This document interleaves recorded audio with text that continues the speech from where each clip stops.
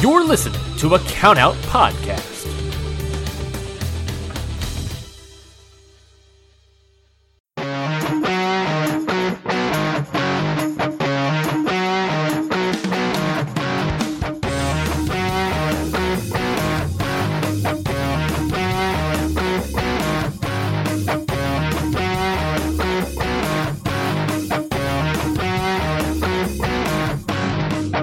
Everybody, and welcome to Ring Post Radio, the only show that has such a massive show, so much to cover that it's so early in the morning that we are here a little bit tardy if you're watching us live, but if you're listening to our voices, then you got us right on time. I'm Ryan Knightsey. With me, as always, is the professional Scott Edwards. Scott, how you doing? You know, Ryan, should have known this was going to happen. I think you deep down knew this was going to happen. You just you just wanted to be right or something, and I'm not a fan of that. Me wanting to be right? Who could have guessed? Yeah, it was kind of it's kind of bullshit. But it's okay because now I'm awake. I may have slept. I don't know if I slept through 3 alarms. That doesn't seem like me. I just feel like none of them probably played because okay, here's the deal, everybody. Yesterday I woke up at 3:30 a.m. ish, okay? Because Stardom World Climax Day 1 started at 4 a.m. Eastern, okay? That's why we call you the professional. You got work to do at 3 in the morning. So I watched the show, great show, and then I had to go directly to work after. Go to work, come home, and I said, okay, I almost, didn't make it to work alive, so I should probably take a nap. So I took a nap, slept for an hour, and then I proceeded to stay up until 5:30 a.m. today to watch the other Stardom show. And I realized when the other Stardom show was over that I had 1 hour of sleep in 24-hour span.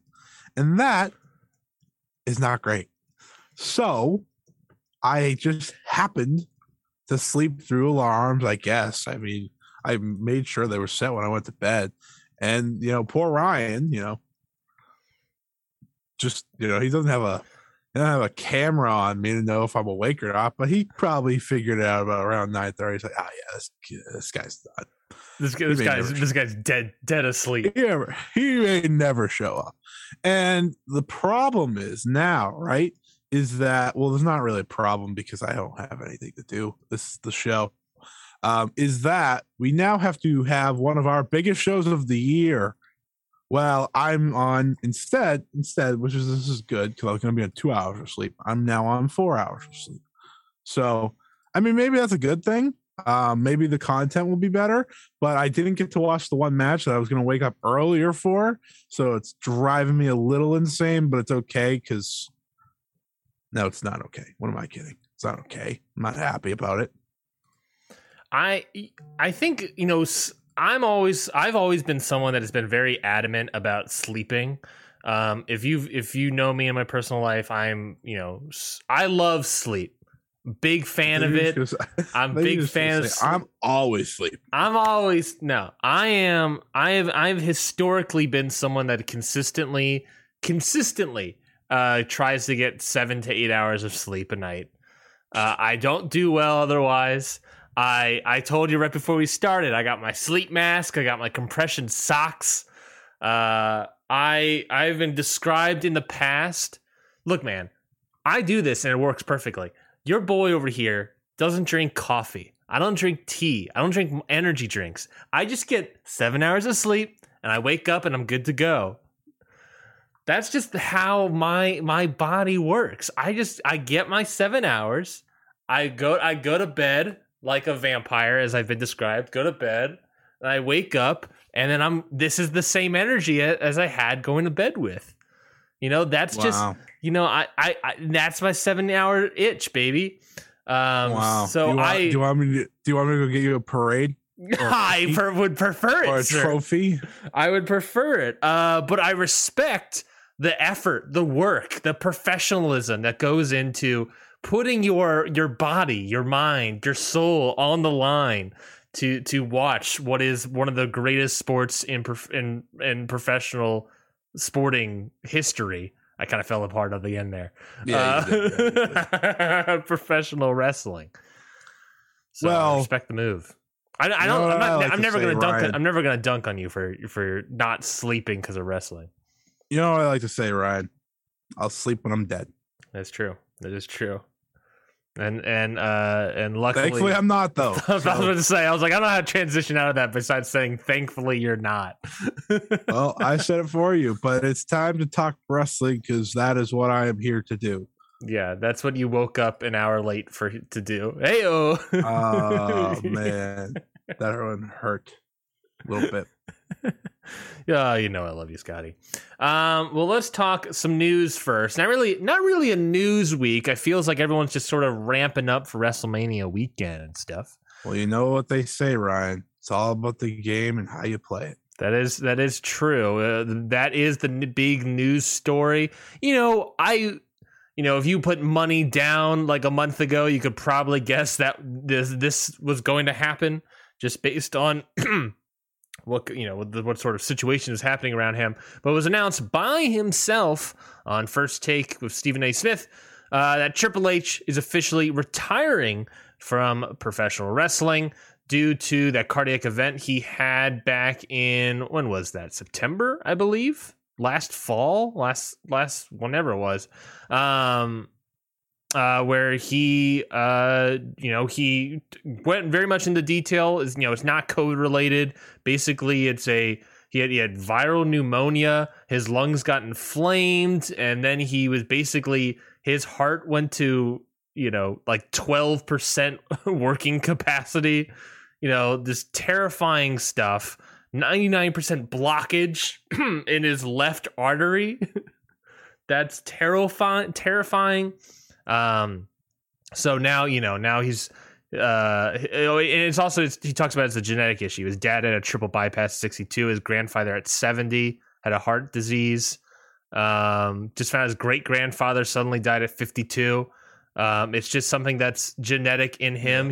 So because of that, he has a defibrillator in his chest now, still recovering, but no matter what, he's not wrestling ever again. He's done. He says, quote, "I will never wrestle again. I'm back at the office. I'm fully focused on recruiting and development of our talent in the future, whether that's building more performance centers, finding the next stud that's out there. It's creating the future. That's the biggest focus for me. I'm making sure that WWE is a success for generations to come." I believe his official final match that is not aired.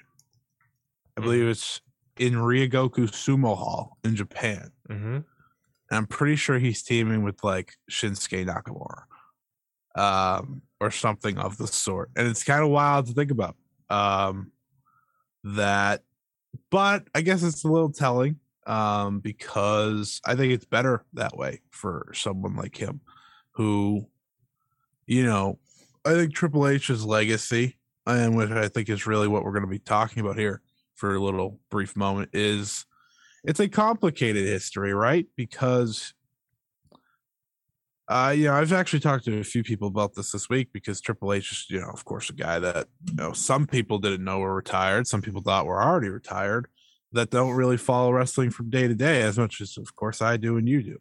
So kind of we're talking about legacy and how, Bret Hart, once said his career is like a 4 out of 10. What's a great match that Triple H ever had? But Triple H, bless him for what he did with NXT. I think that's what I'll always remember him for more than anything, because NXT provided me some of my favorite moments as a wrestling fan that I'll never forget. And I know NXT getting knocked a lot from those days now, but I don't know. I thought it was a great time. Yeah, I don't need to hear all the wrestle elitists be like, "Oh my god, I can't believe the main events had 7 super kicks." Guess what? Every match does. Get over it. All definitely true. His last ever match in wrestling was, you're right, in Ryogoku Hall in Tokyo. Shinsuke Nakamura and Triple H defeat the team of Samoa Joe and Robert Roode. What a classic match that was. That's actually kind of cool for the idea of him coaching up NXT and making NXT his own, because those are 3 former NXT champions. He got to finish up his career with 3 guys that he believed in. So I guess that's pretty cool. Yeah, I guess on that merit alone, that's actually really. It's better than ending it against The Undertaker and Kane in Saudi Arabia. Well, I was about to say his last 5 matches are also a good like summation of his career, or at least the latter half of his third maybe of his career. The last 5, what was this? 3 of his last 5 matches were Saudi Arabia.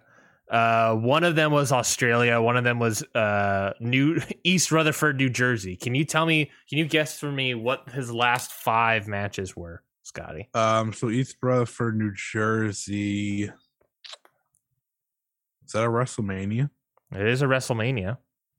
This would be his last ever WrestleMania match. Okay.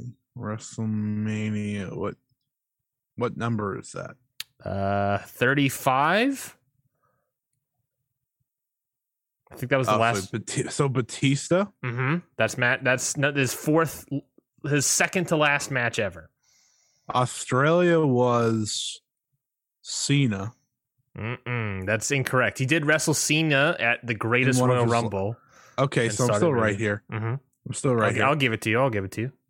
So was it the Undertaker was Australia. Okay, and then he fought Undertaker, Kane, and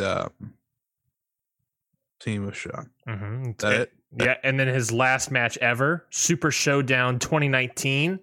Randy Orton? Randy Orton.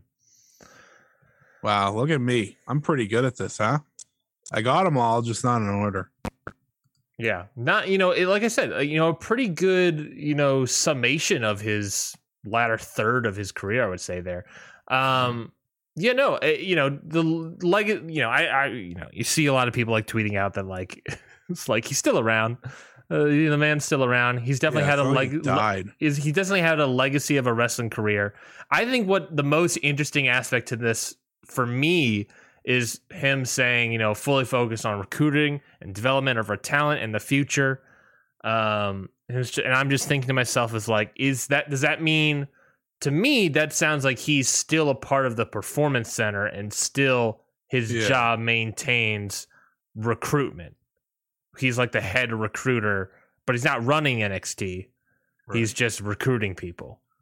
That's HB Shizzle's job now. Yeah. So is that all? So to me is like, we've been wondering for a while now, where has been Triple H? How is he doing? What's his role in the company?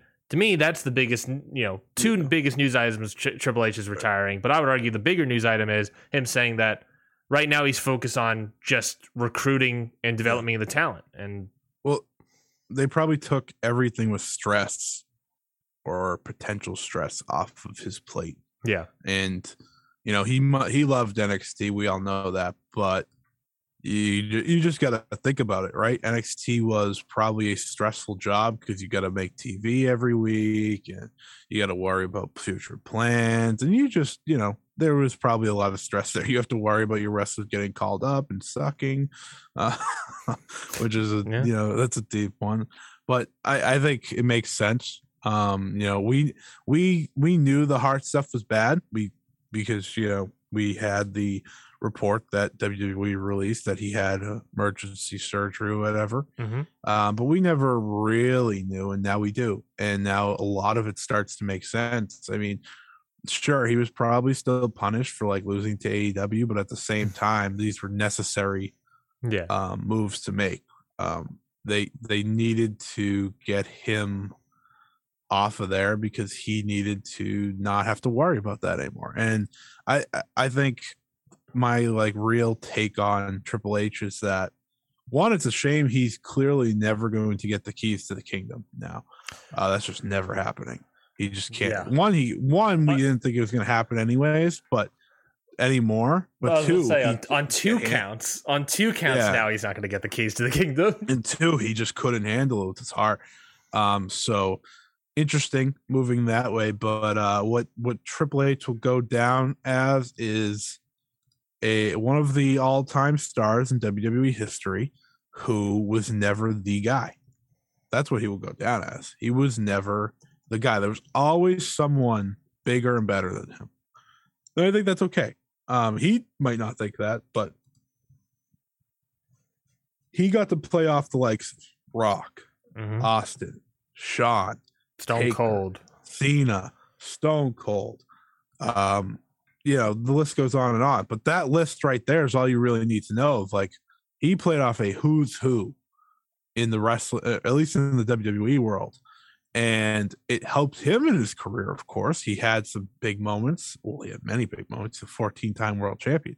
But I think a lot of other people remember him for his booking or lack thereof, in a sense, because he did have a legitimate reign of terror on WWE in 2004, as the world champion. And do I think that is something that, has decimated WWE to no repair? Clearly it's not. They've done plenty of worse things since then, but who knows? Who knows how many stars that could have made if Triple H didn't do what he did? If he just let a guy go over. I mean, the best example, and this is even during the Reign of Terror anymore, is he had that match with CM Punk at Night of Champions in 2011 when CM Punk was red hot. For some reason, he went over in that match. He should have never went over in that match. Bless Punk, he never lost the steam that he had ever. He was still red hot, but that's a perfect example. I mean, the Booker T match at WrestleMania goes without saying. There are countless matches where, Triple H should have lost, but then credit where credit's due. You look at WrestleMania 30, and without him at WrestleMania 30, I don't think it goes over nearly as well as it did. Daniel Bryan has to beat Triple H in the first match of the show, probably one of Triple H's best matches of his career. Let's be honest, probably the last great match of his career. I don't even have to think about it. Those two had a really good match. Daniel Bryan plays, just such an amazing baby face. But Triple H he played such a great heel, and it worked so perfectly well. And ultimately, it worked out in the end. You have that big moment at the end of the show, and I think without that match, you don't get that. And it's just interesting. Like I said, Triple H has a very interesting legacy as a professional wrestler, but he has a very interesting legacy in his career total in pro wrestling. I think a lot of us can remember fond memories and not so fond memories. I mean, there's a lot of DX stuff that when I was a kid, I loved it. Yeah. Right? Oh yeah. Like I'll always love it. Part of me will always, watch their 2006 run. And I know some people, make fun of it. It's like very juvenile, but some of it's very funny. And I had that. I would also argue that DX has been juvenile the entire run of their existence of a tag team. I had the D Generation X anthology or something. Like they had a DVD, and they had a specific DVD, and I watched the first one so much that I had to buy a second one because the discs got all scratched and stuff because I was a kid. So there's no way I wasn't scratching them. But that's my point though. There's a lot of cool moments that I can remember. There's a lot of not so cool moments, but I guess that's goes with a lot of people's careers. Not everyone can be someone like The Rock where, they give wins to people. Because a lot of people were afraid of losing their spot. And I think Triple H, more than any in the last 20 years, outside of maybe Hulk Hogan, was, and I guess Hulk Hogan was pretty done by now, but really no one more than Triple H was probably more scared of losing their spot. And those people still exist. It's just people don't get that sort of control. They don't get that creative control anymore. Wrestlers don't get that. And, it is what it is. But he'll go down as a legend. He'll go down as a 14-time world champion. I'll remember him very fondly for what he did with NXT. And that's about it. Yeah, no, he's definitely had. I very much appreciate that sort of run through his career a little bit. That there, Scotty. He's definitely had a lot of highs, a lot of weird lows, a lot of like controversial moments throughout his career. But he's also like just seemingly done everything, right? I mean, the big baby face, the big monster heel, the whole, like you said, the whole like Harley Race, world champion heel run, the tag team division with him and Shawn Michaels there. He's done a whole lot of stuff. And yeah, I completely agree with you, is that he's also, like, as a wrestler, a very good politician and a very good he was at such the time, that early 2000 era when you're bringing in WCW now. He was there at such a perfect time for his own career, because I feel like, I mean, he was always kind of like still there before then, but I feel like really like around that early 2000s is when he started peaking up into the echelon. And that is also coincidentally when you start losing your Rocks, your Steve Austins. And so that was just perfect timing for him. You're completely right. He's going to come down as a obvious WWE legend. He's, as many of the controversies also surrounding him, and you could, I don't want to bring up all of them, but there's certainly a decent number of them. And then He married right. He's doing a good job there. But yeah, and then on the offhand is that the later half of his career as a creative head of NXT, whatever this interview sentence means in terms of that part of his career. The wrestling is over, but where do we go? Obviously, he's still recovering from this heart attack thing. So where, when he's recovered fully, will he ever fully recover? And if so, will he ever get back into sort of that creative development? Because if ultimately that's also the end of his, creative career, and he's just, I'm a head recruiter, that's ultimately, to me, the most disappointing. I think, he obviously saw something in the indies and saw how much money he was making. Whether or not you can argue there's the WWE doing its chokehold thing, but he saw Ring of Honor and was like, look, I want that thing. Well, you can't have it. Okay, well, I'll make my own, and maybe I'll steal all the wrestlers. But he, that's what he did. He built a fantastic brand that for many years was the, if not only, best thing about WWE for like 5-6 years. And it was great. It was great. It was for me, it's the precursor to AEW. That's what that was more than anything. Mm-hmm. New Japan wasn't fitting the mold of like the replacement for AEW, because New Japan's very different. Mm-hmm. Like, it's very different from American TV. Mm-hmm. So it really was. And, I mean, we see it now, right? We see it on an AEW television. It's NXT stars up and down the card. And truthfully, if Triple H could have done, if he could have had the main roster, a lot of them would still be there. They would. Yeah. That's 100%. 100%. And I do want to give Triple H credit. I mean, he helped, provide a lot of my favorite wrestling moments and favorite wrestling matches. I saw I'll never forget, like, watching the Revival versus DIY. Like, he gave those guys a shot and they delivered. Right. That's what takeovers were.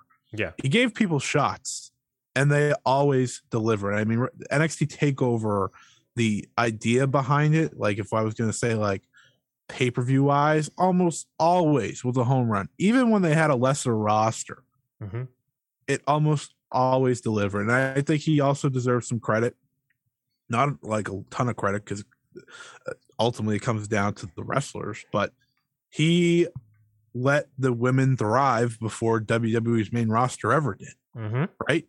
And don't get me wrong, if you don't have the 4 horsewomen, it's a different conversation, but he let them go out there and they stole the show. But that's also before he got on the whole like indie kick of taking up people. It was he was taking some. Yeah, he was taking some, but they scouted out these women. He found them. He thought they were great wrestlers and put them out there and gave a showcase for them. Yeah. And I think a lot of people get upset with how, Japanese talent are booked when they come into WWE. He booked them like megastars. Shinsuke Nakamura was a megastar. Asuka might be the greatest star in the history of NXT. Io Shirai got treated very well. Kairi Sane got treated very well. Like that, and to put the other side of the coin there, look what happens to the current Japanese wrestlers that are on there when he's not there. I mean, poor Kushida, he wasn't ready. He probably, and don't get me wrong, his run was already scattered anyways, but now it's just, it's so much worse. It's just Kushida came at the worst time possible. He really did. He really did. And it's a shame in that sense, but overall, like what I will remember Triple H for is NXT more than anything else, which is saying a lot because he had a lot of great childhood moments for me. He was in that Jeff Hardy Armageddon match after all when Jeff Hardy won the title. He was in a lot of matches that were very important to me growing as a fan. So there's also that aspect, but overall, I just hope he gets better because listening to that interview was, it hurt like just as a human being. Yeah. But also, you just kind of see it. It's Triple H and you're like, oh, well, didn't expect him to start breaking down crying or whatever. And it makes sense why. But yeah, I'm done talking about Triple H. Yeah, no, he definitely had a fruitful career. He's definitely had a very long career. This was, it was already winding down. So here's to Triple H. Here's to his career. And hopefully he gets better. You're right. When you're him breaking down like his mortality and figuring it out that live on air is, it's a terrifying thing. And it is, that's not something that us humans are quite capable of doing, is thinking about mortality. And, right. You never want to do that. And even when it's on the same breath, it's also like, very interesting to watch someone as he even says, as someone as strong or whatever, he's like, for a lot of people, the embodiment of the big muscle juice head. Like here he is, crying on TV. And it's just like, you respect that. You respect that game. You respect the game. And here's to Triple H. Hope he gets better. Well, we got a bunch of other stuff wrestling to review and preview, Scotty. I'm going to give you the option. So where do you want to start first? We got, of course, major WrestleMania weekend shows like Ring of Honor Supercard of Honor. We have New Japan, Impact, TakeOver. We also have WrestleMania, the stupendous 2-night event, premium live event that is WrestleMania. We have, of course, the reviews of both Night 1 and Night 2 of Stardom World Climax, and, of course, the New Japan Cup. We'll talk the semifinals, but also the finals as well. Where do you want to start, Scotty? Let's start. That's a lot of content that we need to get in, but let's start with the Cup. Start with the New Japan Cup. Now, you said, I think right before we started, did we say that when we were on air? I don't quite remember. But I watched all of it. I think you said you haven't watched the finals, right?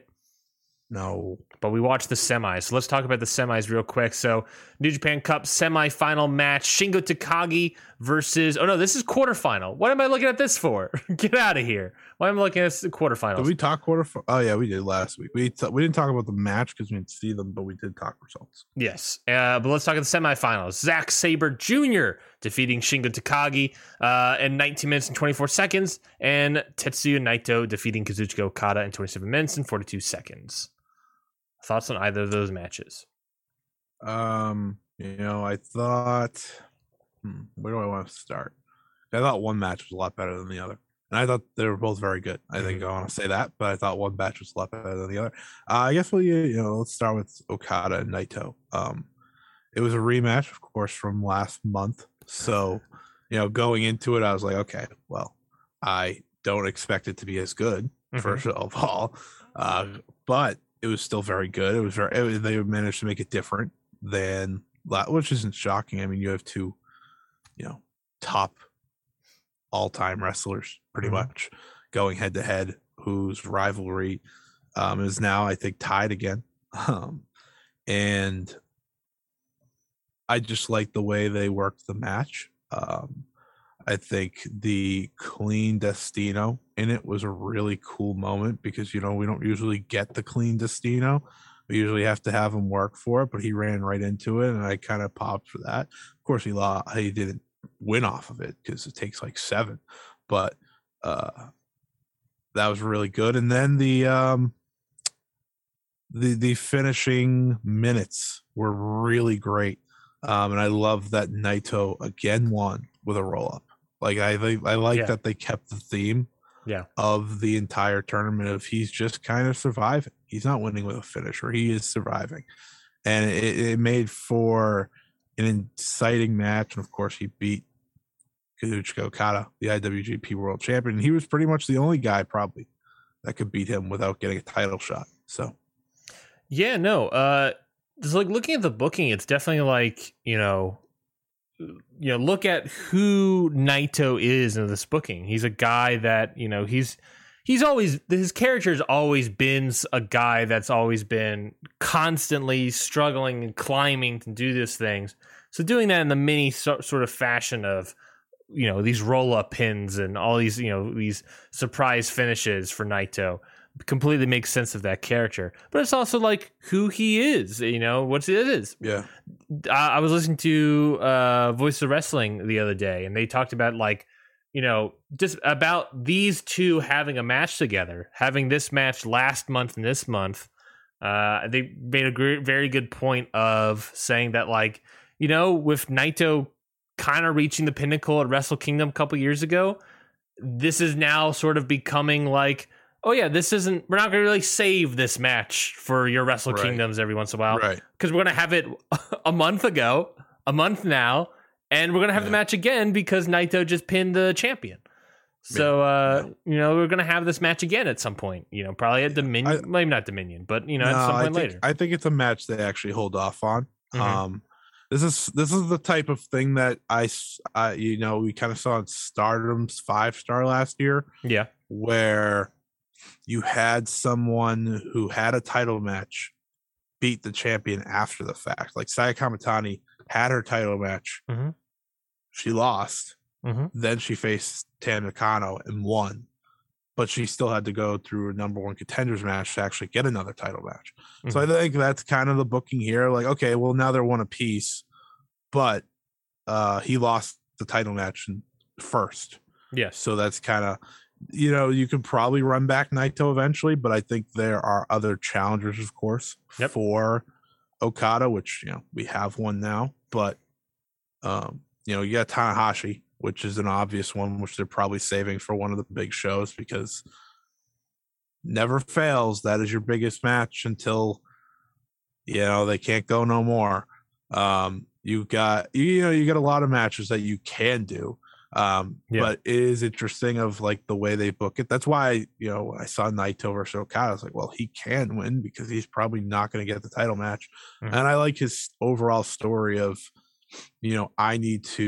he's trying to get back to the Tokyo Dome main event. Yeah. That's Naito's story. And it's just such an easy story to tell of like, okay, so he's going to do really good in these tournaments, really good in these title matches. But does he ultimately get there? Mm-hmm. Probably not. I don't really know what the story they go with. I think a lot of things matter on, the borders opening and whatnot, because you have a lot of options if that's the case. Yep. But it's just an interesting story to tell from Naito, and it gives him something to do, which I think no one's going to complain that Tetsuya Naito has something to do while not a champion. Yeah. I think this match is definitely something we'll probably see in the G1 Climax, whether it be a opener of the tournament or a semi or a final night sort of thing. Yeah. I think he's a contender.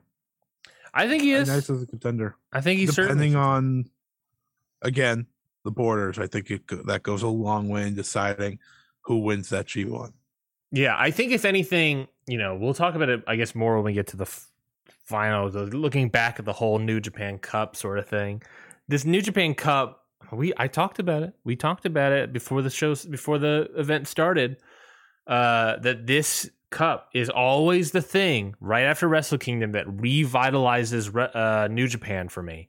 And it really, especially this one, feels like it's not just for me, but for a lot of people, for even the fans that are there. You know, you're getting the hoot and hollering, you're getting gasp from the crowds. You know, these are the sort of matches that, you know, bring people back. And they're obviously continuing with Naito and Okada this year. You know, obviously suspect we'll get a title match, probably get a G1 Climax match. Maybe they'll be in the same block or whatever. You know, and then I think you still have and that could easily be like the sprinkling of the sizzling, boiling pot of water on simmer as we maybe try to get back to Wrestle Kingdom and do that match again at Wrestle Kingdom. At that point, I'm unsure because they usually like saving matches till then. Not necessarily doing them throughout the year, but you never know. You never know if this new age Dick Togo era of New Japan. The one thing I have is I think we can walk away from the New Japan Cup saying they're as back as they're probably going to be without the borders opening, like without more talent coming over, and it's been great. The New Japan Cup was a great time from beginning to end. We had a couple match of the year contenders sprinkled in. We just had some really fucking good matches sprinkled in. It's exactly what you wanted, right? And I want to talk about this Shingo Takagi versus Zack Sabre Jr. match because I thought it was fantastic. I think these two work together just as good as any duo really in New Japan right now. Zack Sabre Jr. has, I think a lot of people know he's been one of the best, if not the best technical wrestlers in wrestling for a very long time because the way he, goes through his moves and the way he pretty much can catch you at any time. No one else can do that when it comes to technical wrestling and submissions and whatnot, but he's added another element of he's physical, right? He has the strikes and the violence. Yeah, he's got the violence that Brian Danielson talks about all the time. Like that's why I think a lot of people see Brian Danielson as one of the best is because he can do the technician stuff. But then if you want to go to a fight, he's going to not only bring the fight, he might beat the snot out of you. Yeah. And Zack Sabre Jr., he doesn't look like a guy that might beat the snot out of you, but he is a guy. He's scrappy as all hell. Yeah. And if you're going to fight Shingo Takagi, you're going to have to bring it. And I thought these two had one of the best matches of the tournament. I think Shingo Takagi had two contenders for that in the first round and in his final round. So shout out to him for that. And well, the one with Hiromu is also great. So he just had himself a tournament once again. Shingo Takagi ain't stopping anytime soon, ladies and gents. But it was really cool to see Zach because you want to talk about crowd getting into it. They were getting into it for this. And I thought the finish to this match where Shingo's climbing to the top, trying to get Zach off the sleeper, and he jumps back. And he's like, oh, man. And then he locks that back in the sleeper. And, he ultimately wins the match. I thought it was just such a great match. It was all action, right? The pace was amazing for a match that has a guy doing mostly submissions. The pace was absolutely fantastic. Yeah. And it's exactly why you like it's exactly why the New Japan Cup can be really good. Oh yeah, fantastic. I think Shingo and Will Ospreay for me, I don't have an idea yet, but between the two of them, they are definitely like high contenders of MVP of the tournament. Between both Shingo and Will Ospreay. I'm looking at Shingo's matches. He had Shingo versus Ishii, great, fantastic, amazing, probably match of the tournament. For arguably for me, maybe arguable for other people. Shingo versus Tangaloa and Chase Owens. Didn't see him. They were good. Didn't see him. Shingo versus Hiromu, and then Shingo versus Zack Sabre Jr. Also two great, fantastic matches. Will Ospreay, on the other hand, You know, he's having matches like Bushi, the one Bushi match that I thought was fun. It was different. El Phantasmo, Sonata, and Zack Sabre Jr. I don't think Will Ospreay's in the same conversation because that Sonata match was very weird. I think Shingo has higher highs, but I think he has slightly lower lows. Well, he didn't have nearly as good opponents, Ryan. What are you talking about? Will Ospreay was against Bushi. What are you talking about, man? Okay, you said Tangaloa and Chase Owens. Get yourself out of here. But it was a great. It was a great match. And I'm happy that Shingo's still in the prominent role, by the way, because I think a lot of people feared that he could kind of be dropped back down to like never open weight division. Mm-hmm. But he's clearly a main event star for good in New Japan. Yeah, I thought this match was fantastic. Flipping fantastic. Just, you know, one of the best of the tournament Zack Sabre Jr. Shingo Takagi had. You know, just like you talked about it a lot. You broke it all down a lot. It's just someone had a good take. Zack Sabre Jr. might be the best tournament wrestler in wrestling. Yeah. He just, no matter the tournament, he often becomes, he's always a guy that people talk about. He's like, oh, you know, Zack Sabre Jr. is super underrated. And I'm like, no, he was in a tag team all of 2021. He's been in a tag team for like 2-3 years now. Pretty much. And I think Zack Sabre Jr., he's done enough to get a run. You know, I don't think it's any question. He's very loyal. He didn't miss a tour for New Japan in a time where everyone missed a tour that wasn't Japanese, pretty much. Hell, a lot of Japanese talent missed some tours because of, you know, reasons that, you know, probably were out of their control, but that's just the truth. Zack Sabre Jr. was there every single show. He had great matches, whether it was tag team or singles. Mm-hmm. He deserves a run. If we're gonna keep, you know, if you want a Gaijin that's a top star, I think Zack Sabre Jr. is as good as any right now. I mean, here's the matter of fact, though. You have 3 really great ones. Yeah. That have been, you know, around for a while. You've got Ospreay, who's clearly their number 1.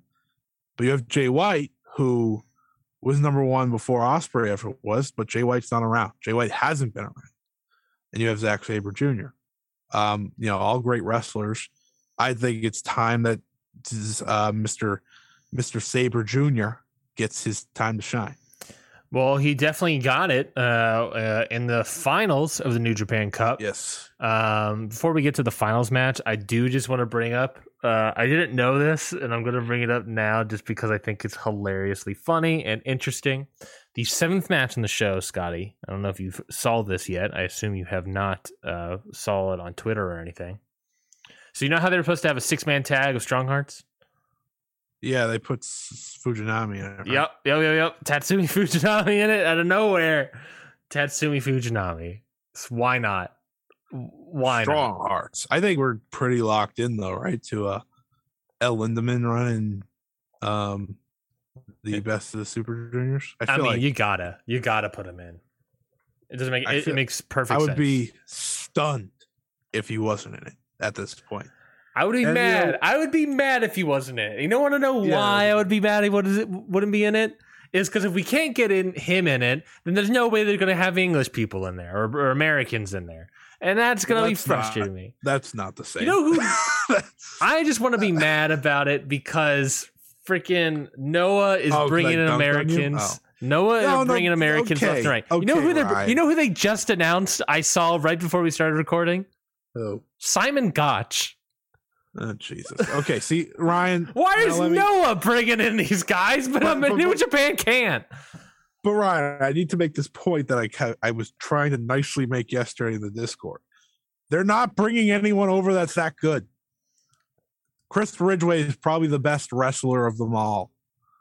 Like, it's not like they're bringing over Bryan Danielson. Mm-hmm. They're bringing over Ninja Mac. Shout out Ninja Mac, guys. You know, he's cool. But you No, let's just. I know, but it's bottom of the barrel American wrestlers. I don't need the main stars of the collective. I want the real stars that are on other wrestling but are participating in 1 or 2 matches from the collective. Mm-hmm. I don't want the collective. I want the outsiders who come in for the collective. That's what I want. Ryan, blood sport wrestler Simon Gotch showing up. I think we're gonna get him. Yeah. But was there any announcements on that show? For the Best of Super Juniors? No, there was not. I didn't know if there was any because they do the big schedule announcements and whatnot. I didn't know if. No, they definitely announced more shows. So let's see. They have Hyper Battle happening April 3rd to the 9th. And then they also have another Golden Fight series happening from the 18th to the 28th.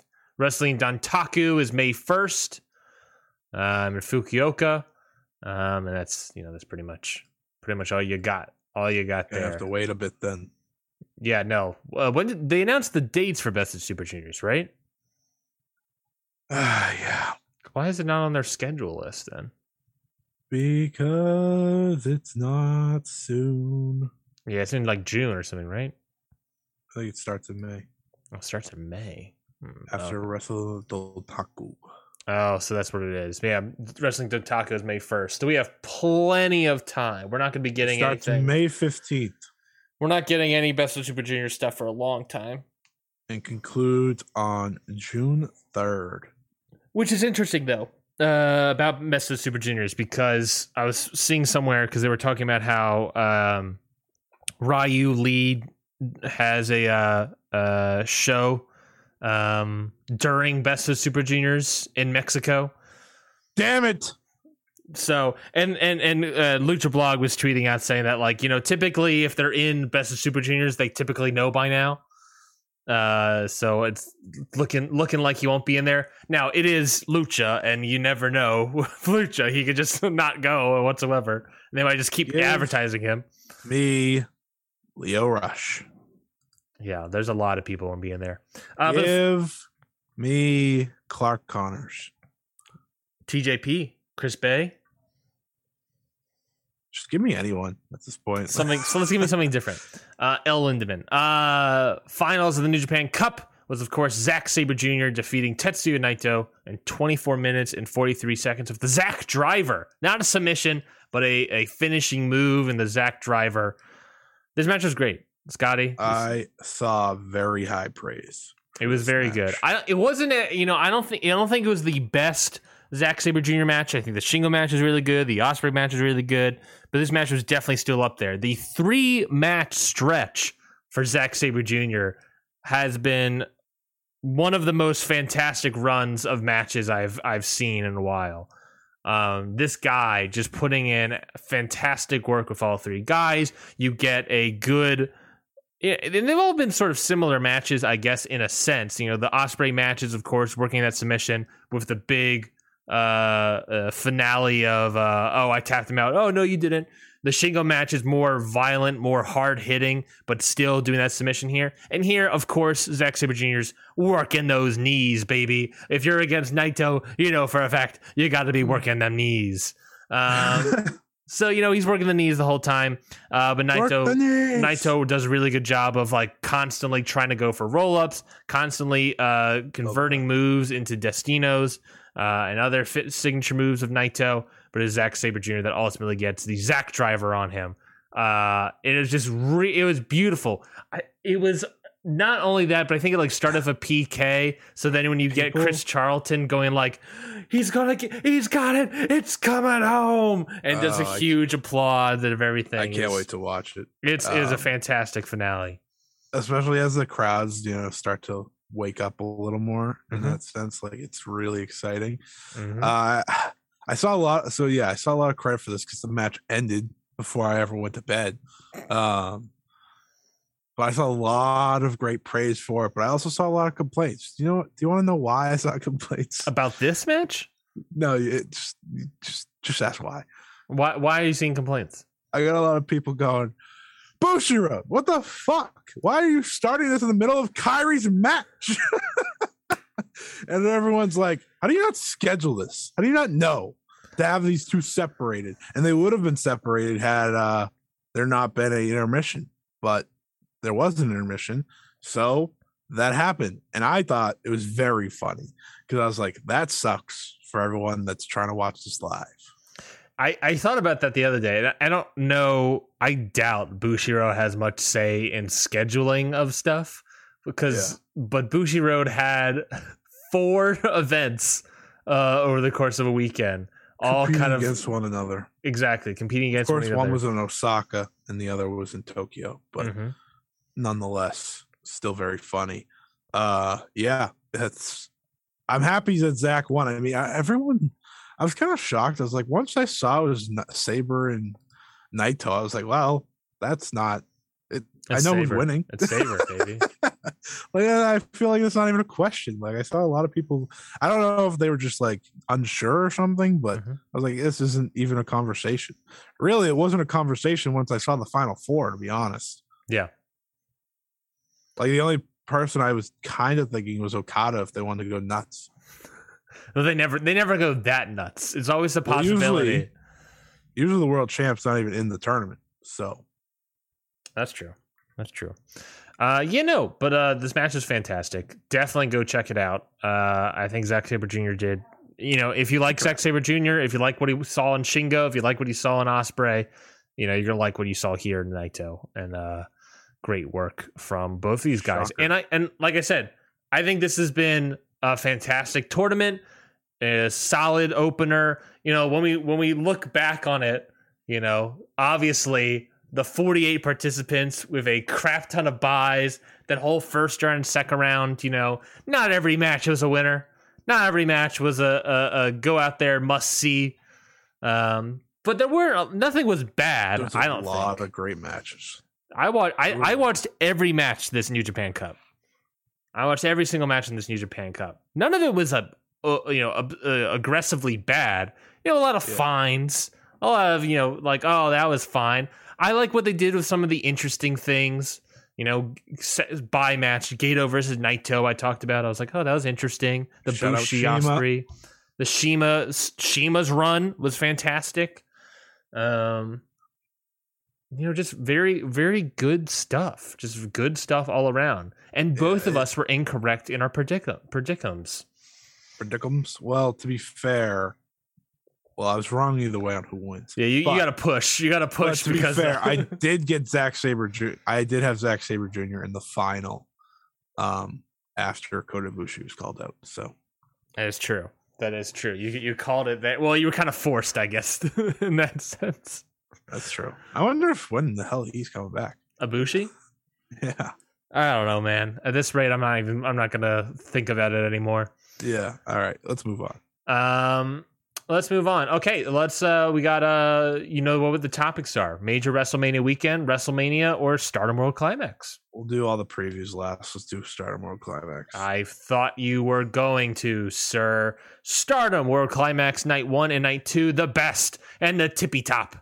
If it took place in England, that's what that show would have been called. Just the top.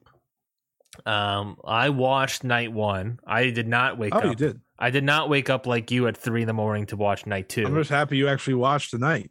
How dare you? What is that supposed to mean, sir? I didn't know if you had a link. That's what it meant. Fair enough. That's fair enough. Well, let's talk about night 1 here. The best Stardom World Climax 2022. The best going down the line.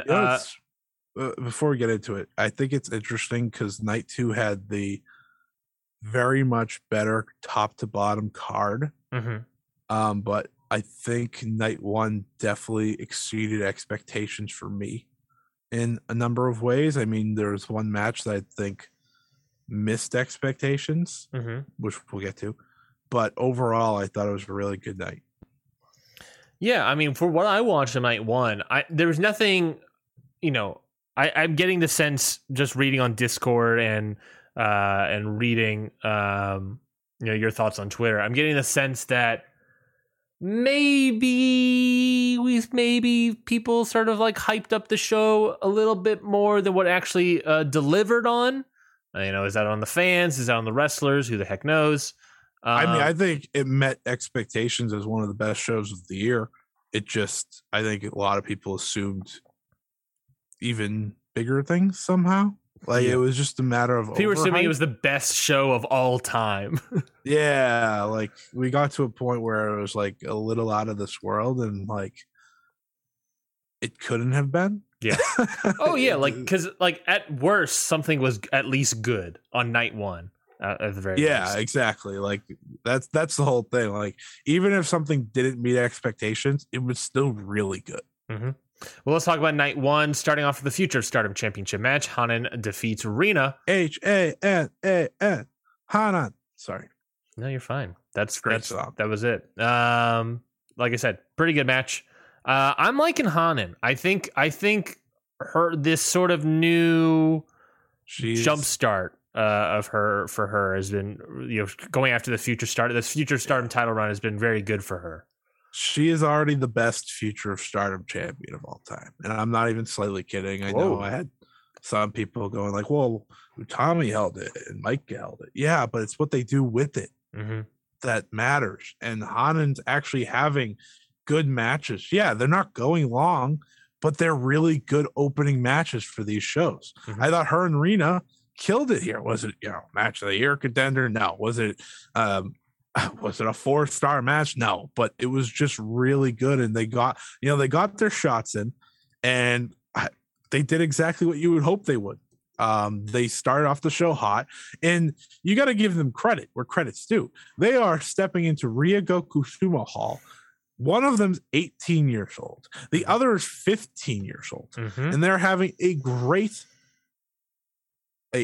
display of how good they already are. One. And two, they're giving you a preview of what in 5 years might be the main event of a Ryogoku Sumo Hall show. That's the whole thing here with the Future Stardom title. Now that Hanan has it, she has been pretty much picked as this future ace for a while now. There's a reason she's learning from Mayu Iwatani, because she has the same exact vibe to her. Yeah. And I think the more we see these matches, the more I'm like, okay, she's putting it together, right? And she shouldn't, she's not Azumi. Azumi's been wrestling for, ever. Okay. She's been wrestling forever now. But Hanan, she's been wrestling for a little bit, and I think she's really putting it all together. I think you give her big opportunities when you can.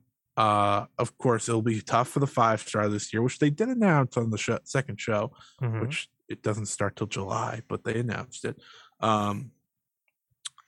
Double a nice 2-night extravaganza once again to kick it off, because I don't need sleep. Is it on the weekend at least?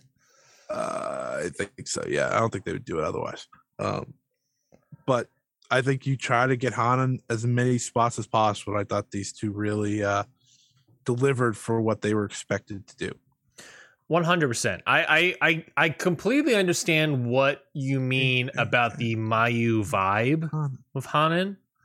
Well, no one can be Mayu, but she's got the vibe.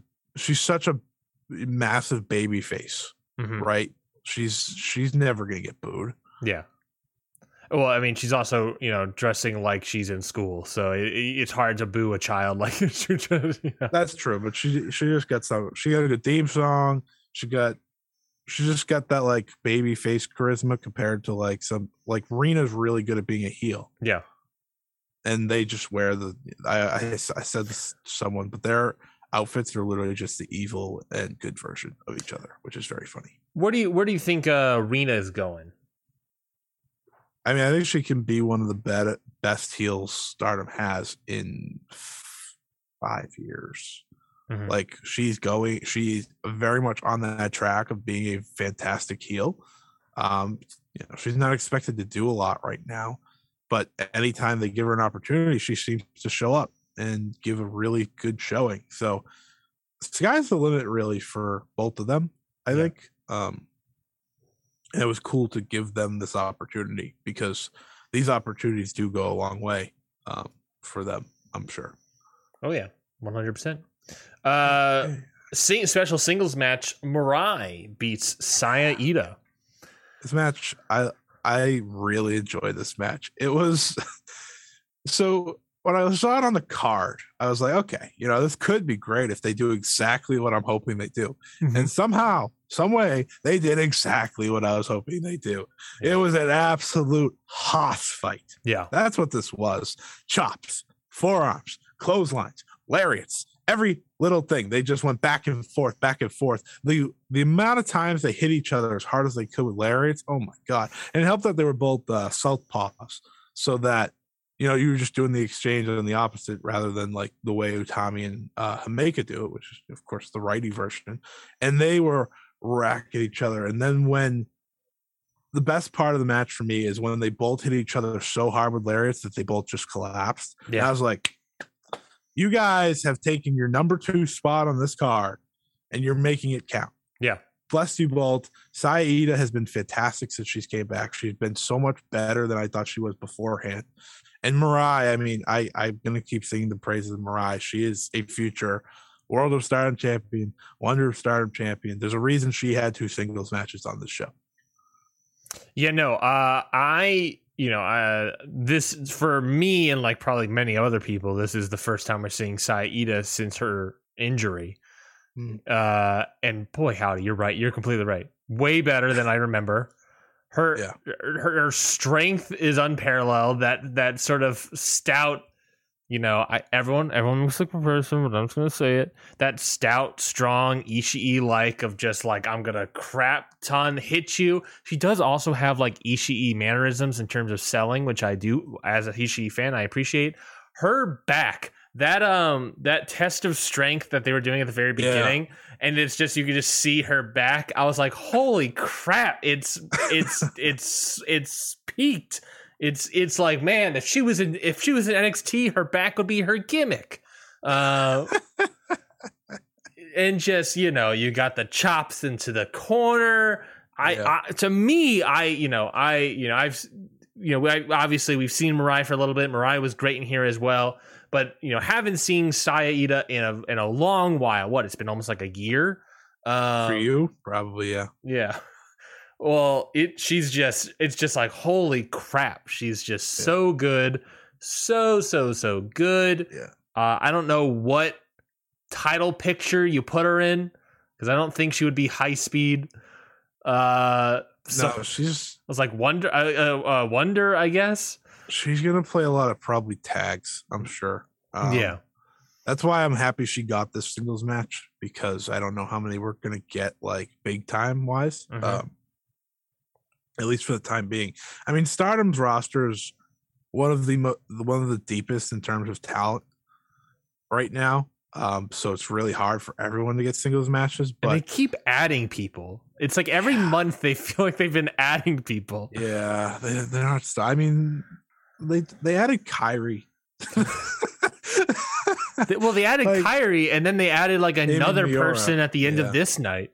Yeah, which it seems they might be adding more because there's a whole new faction coming. So, yeah, whack.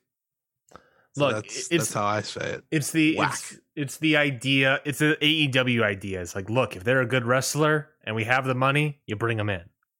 You bring it, and that's just more fans you can potentially bring in. They're just getting all the really, really good ones, or they're betting on ones that aren't as they're not as experienced, and they're molding them into great wrestlers. That's really more so what they're doing. I mean, you add a Kyrie, of course, but most of the talent they're adding is talent for the long term. Yeah, 100%. They're 10 years in, they're setting up for the future. They're going to be here for a long time. Continue to be here for a very long time. We don't need to talk about this gauntlet match. I didn't have any thoughts about the gauntlet match anyway. No, it was exactly what it needed to be. Get everyone on the card, have a little fun. Mm-hmm. It was fine. I never thought about how much, like how small Stardom's roster is.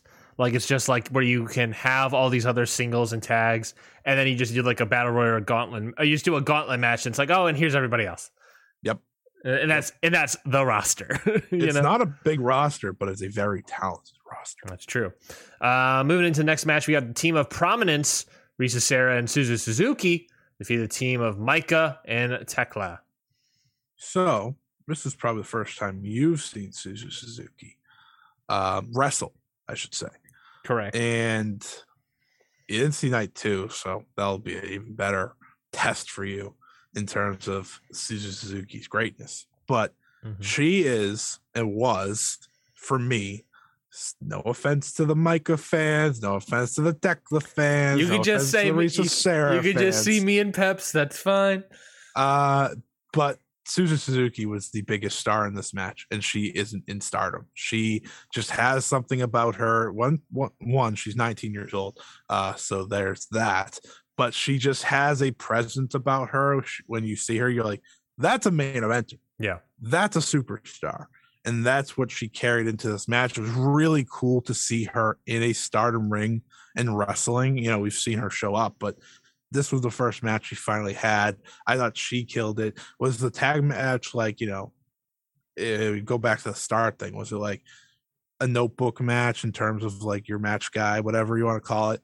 No, but it was still really good. It was a really good tag match to put on this card because 1, you got Prominence to win.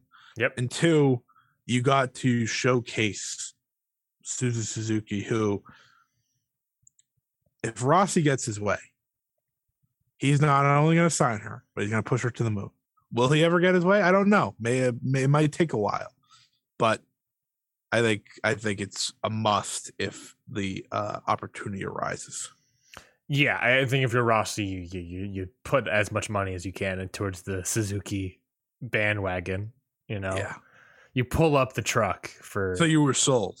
Is that what you're saying? In one match, I wouldn't say sold yet. Okay, well, I think she definitely has it. I want to see a little bit more. Well, today was it.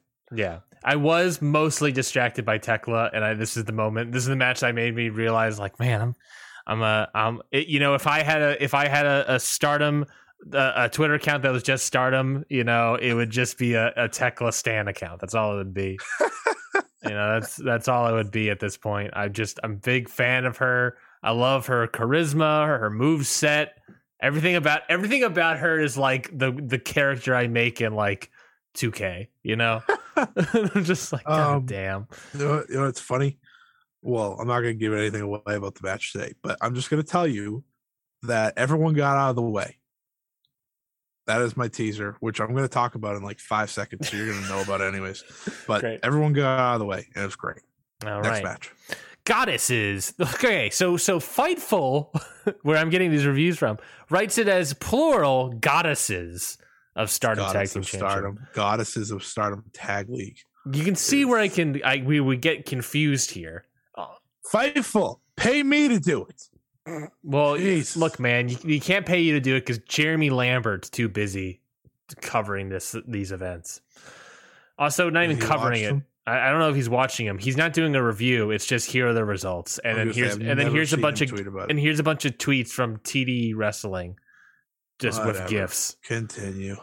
What a just article. Pains me. You know how many ads are on this freaking article? Jesus Christ. No. Goddess of Stardom Tag Team Championship. Starlight Kid and Momo Watanabe defeat Hazuki and Kagama to win the titles. We predicted it last week, and what turned out happening to be true was Starlight Kid and Momo. I mean, you could have probably predicted it, like anyone in the world could have predicted it, but I'm going to take my victory lap nonetheless. Yeah, big weekend for Momo especially. I mean, big weekend for Starlight Kid for other reasons too. Mm-hmm. But really big weekend for the Oedo Tai crew here. I really enjoyed this match. I thought there was a lot of good energy between both teams. You know, they kind of felt like they hated each other. I think Momo and Hazuki are so good at that anyways. Mm-hmm. Of just kind of being like, hey, we don't like each other. We're going to hit each other as hard as possible. I think Momo and Starlight Kid, for having like 3 tag matches to their name, are already really good together. I mean, that the pendulum move that they do. Yeah, the finisher. Their finish is fantastic. I love it. Mm-hmm. And it's really like such a smart move to have instead of, you know, every tag team in wrestling doing a fucking magic killer. Like, I'm happy they do something different, and it looks really good. I really enjoyed this match. I mean, everyone played their part. It was really the Momo and Hazuki show. But Starlight Kid, I mean, as much as Momo's a former Wonder Stardom champion, Hazuki has countless big matches to her name. Starlight Kid is the biggest star in this. Like, it's hard to not admit that probably for some people, but it's just the truth. She is such a star, and there's a reason she did what she did the next day. But yeah, I thought this match was really, really good. I had a good time, and that's what I'm looking for. And I like that there's new champions. I'm excited to see who they face. Maybe Utami and Saya, Utami and Azumi, perhaps, which should be fantastic. Or my pick from last week, we do Mayu versus Kairi down the line. It doesn't sound like it based on what Mayu's challenging for and everything, but maybe. Mayu's gonna do a million things, so I guess we'll see. Well, maybe they can easily do it down the line at some point. But I thought this match was also very good. Another very good. I love match. Tag team wrestling. I thought this match was better than obviously this match was better than the last one, the last tag match. Yeah, I agree. Hazuki was phenomenal. Starlight I think Kid, I liked this more than most people did, anyways. So yeah, Hazuki was phenomenal. Starlight Kid was great. Momo Watanabe was great. Just a really good match all around. I don't have any too much more to say about the whole thing. Cool. Kairi and Mayu Iwatani defeat the team of Tam Nakano and Unagi Sayaka. Was this to me? This wasn't. This was also a good match. Wasn't as good as the last two previous matches, but it doesn't matter. We got the return of Kairi. I thought she was great in the match. I thought her, the elbow, the insane elbow, obviously still great. That back fist to Unagi. Oh my god, dude! What did she call it? The cutlass or something? It's oh my god! It wasn't okay. So it wasn't as good as the last tag match. Yeah, but at the same time, it didn't need to be. It didn't need to be. But at the same time, it was perfect in the way that everything was perfect the way they did it. Unagi was talking shit going into this match. She was talking her mouth off, and then when Kairi finally got in the ring, she was like, I don't want to be here. I don't want to be here. She, she's trying to run. Tam's like, bitch, get in there. You're going to pay up to what you said. Kairi was great. She was so good. Seeing that she hadn't wrestled in 2 years. It's like she didn't miss a beat. She played the greatest hits, but also did some new stuff. That spinning back fist is, just a thing of beauty. It hits different when it's in Stardom, legitimately. Unagi, I have to give credit to her because I thought she played her part perfectly, where, she was the assessor for Stardom. She was assessing all the new talent, and now she's probably at the point where she never wants to do that again because she's getting beat up, and she got destroyed in this match. Let's just be frank there. Yeah. She got destroyed in this match, and it was great. I thought Kairi and Tam Nakano were really fun to see together. We'll probably get that singles match down the line. And it was so fun for me to see Mayu and Kairi together because it's like they never missed a beat. These two were smiling and laughing the entire time as they just happened to be beating the snot out of Unagi. It was such a great moment from the massive Kairi entrance that kind of was like bone chilling for me. Yep. To the end where she gets the insane elbow, but she didn't even do the pin.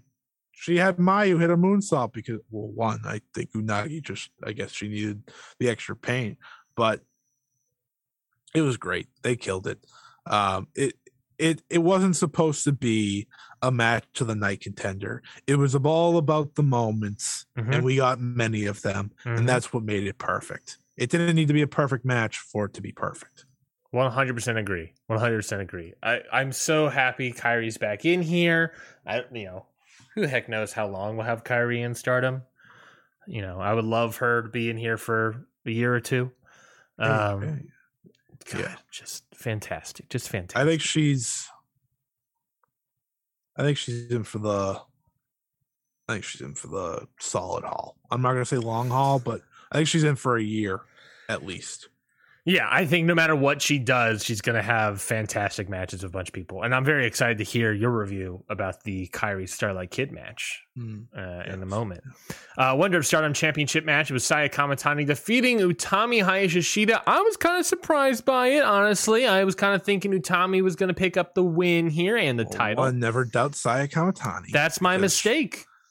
Because I doubt Saya Kamatani, not in her abilities, not in that they believe in her. Sometimes I just doubt how great she is. Mm-hmm. And this match was the one I was talking about, however, when I said it was underwhelming from my expectations. Now, yeah, because these two had great matches last year, great matches. But for some reason, they went down the Utami big match route for this one instead of the Saya, which Saya is its fast-paced, high velocity, lots of moves, lots of craziness. It's not the epic. Utami does the epic, and I don't think Saya necessarily fits the epic. They didn't do the epic for their World of Stardom title match last year, so I was so confused when the match was still really good. That's what I want to say here. It was still really good because, you have these two. It just didn't live up to the hype that I had for it because I thought if they did exactly what Saya's run has been, they could have had a show best of the weekend contender, potentially match of the year contender if you got it to that next year. And they just didn't do that, which is fine. It's fine because it's still good. Saya Kamatani, again, is having herself a year. She is proving why she is the champion. They had some big spots in this match that were really entertaining. And most importantly, they did exactly what I hoped they would do. They gave Saya Kamatani the win, maybe the biggest of her career, because she pinned Utami Hayashishita clean in the middle of the ring. 100%. I feel like I've been saying 100% after every time. I got like so excited at the end of this, and probably like originally I was like, oh, that match was great, and then I thought back, I was like, there were some parts I would have changed up and I would have sped it up a little bit, but the end was perfect because she did it. Yeah, I agree. This match is really, really, really good. I would have preferred to see the Saya Kamatani style here, just to show that. But it's the idea of this is you're representing. I don't know. I think the idea of that hurts it for me, honestly, is that, this is big match Utami. She's going for a title, and so she's going to have the Utami style. But, being a semi-main doing that style, I'm not so sure. Like these are very nitpickies. These are very nitpick, and I understand. Utami is their Okada, right? Yeah. And Okada has the same formula. Yep. From all of his matches. Yep. I think Utami, we've seen, she doesn't need to have that same formula to deliver. And Okada doesn't either, by the way. Yeah. But Utami doesn't need that same formula. And I'm hopeful that, it was in Ryogoku. It was a big title match, so that's why they did it. Because I saw them last year not do it, and it worked perfectly. I think it was just a matter of, okay, well, the match at the end of the show is a blood feud. And, tomorrow Saya is going to go have a Saya match. So let's change it up here. Yeah. And that's fine. Which makes sense in terms of the 2-night scope of this event, that works. It was still a really good match. That's the whole point, to this conversation. It's like, it might sound like I'm shitting off, but it was a really good match. They weren't going to have a bad match. No, they had a really good match. It just didn't get to the potential I think we all can agree that it had. Where does Utami go from here? So she's got the Cinderella. She faces Tam in the first round. I could see her have a decent run there. That starts this coming weekend, by the way, because Stardom said... Were we going to do that today? Is that what we were going to do? We were going to brisk through it, I think. I don't think we were really going to give, the full-out preview. Or we were just going to say, gut check time. Who's your winner and why? and we'll go from there because we have so much to still preview, of course. Mm-hmm. But they have Cinderella. She'd probably go there. I think her ultimate next big match is against Momo Watanabe. But there's the idea of having her face Kairi also. That's probably the biggest match you have right now, outside of maybe a Mayu Kairi rematch. Not rematch, but bringing that back. Yeah. Or a Kairi title match. It's one of the biggest matches you have. So I think we continue that Momo story. I think she probably plays some tag team wrestling for the time being. I could see her have a tag title match against Momo and Kid on one of the next pay-per-views. I think that would be a good fit. Probably have her team. You can have her team with Azumi very easily. I don't think anyone would be. I think everyone would be okay if a high-speed title match didn't happen on a pay-per-view. It's very easy not to do. We've seen it before. They do it. But yeah, I think she is an interesting one to watch. But just know by the end of the year, she's going to have some sort of accolade to her name because she is such a star compared to she is, that mega star that you need. And it's hard to keep her out of the spotlight for long. Yeah, I agree. She's going to win something, if not a tournament or a title. Maybe she's the 5-star Grand Prix winner. Right. World of Stardom Championship. Shuri defeats Julia to retain the title. You talked about it already. This was a blood feud going in. And it didn't get quite as bloody. Certainly got bloody. Right. If anything, it got swollen. Did you see Shuri's face afterwards? Yeah, it didn't. Holy crap! It may have not been blood, but these two beat the shit out of each other. That's what they did. They did the grappling at the beginning, and they're like, hey, let's feel each other out here. This is the end of ALK. This is the end of Shuri and DDM. For those who don't know, she was out. Yeah, she's gone. She's left. She's making her own faction. Shuri Goon is coming alive. Shuri announced after the match that she is leaving DDM. She pretty much said it on Monday. Yeah, she's officially out, and she's creating a new faction. She already has her first person. Yeah, she has Amy Miura with her from Actress Girls, I think is where she's coming from, which is the same place Hameka came from, Natsupoi came from. Mm-hmm. A lot of talent that developed over time. She's pretty tall, for those who didn't notice. So I don't think she'll be her number 2, if that makes sense. You have a number 2 that's kind of that Wonder of Stardom, World of Stardom, borderline challenger. Yeah, I don't think she'll be that.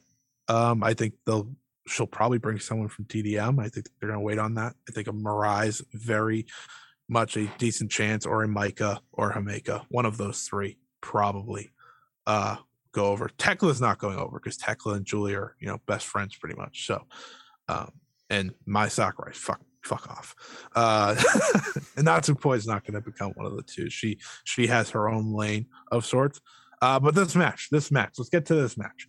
This match lived up to the idea that I had in my head of okay, so if you guys are going to break up, you guys need to beat the crap out of each other. Well, they beat the crap out of each other and then some, right? They did more than I think I even expected. Those kicks from Julia to Shuri's back on the outside. That was because she was messing up something. You could tell she's gonna move her, and then she's like, you know what? Never mind. Yeah, she's moving her head closer to the thing. I was like, what are you trying to do? Julia is such an interesting wrestler because she's not the most athletic. She's not the most technically sound. She's not, but there's just something about her that's so good, and what she leans on is these brutal matches. Yeah, that's what she's best at, and she delivered here. Like you said, they were swollen. There was a point where swollen even. Sure. So Shuri was on the top rope. And Julia comes over, and she hits this, headbutt where you hear and I'm like, ugh, I hate it. I hate it every time, but I pop for it every time. And then Shuri puts Julia between the ropes and punt kicks her right in the face. I'm like, Jesus Christ. They slapped each other. They forearmed each other. They headbutted each other. They kicked each other. They literally did everything you wanted them to do. They delivered a great, great physical match.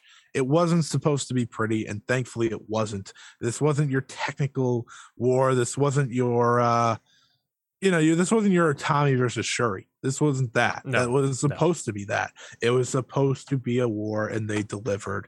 Shuri is on another level. I know that's like her nickname, the woman that is on another level. But she really is on another level. And Julia, in her, I believe this is her first World of Stardom title match, she lived it up. She's going to be champion one day. We know this.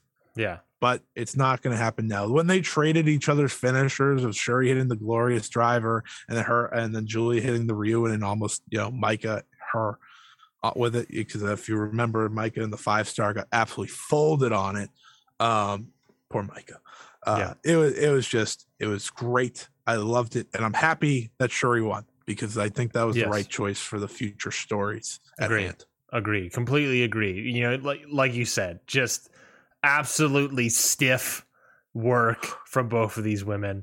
Just, you're right. And Julia is also not like, it's weird, right? Because Julia isn't like the best wrestler in the world. No. But she has that type of matches. But according to my ratings, she is my female wrestler of the year so far. She was mine going into the weekend. But she's now second. I haven't seen Night 2 yet, so that also might be playing a part. Well, that tells you though, right? Either way, she's up there. She's having great matches. She's actually not only my number one woman wrestler of the year, she's overall number 5. There you go. She's up there with Okada, Shingo, Adam Page, Ospreay, Danielson, Sabre, Naito. That's the Julia way, baby. Yeah, she's just because she has it. We talked about it previously. Julia has it. She's only going to get better at wrestling. I feel like she's still got a couple more years in her. She'll get even better as she goes along. But she's so good. She's embraced that. Okay, I'm not the best, so I'm just going to beat the shit out of you, and you're going to like it. And that's fine every time. And it's my favorite.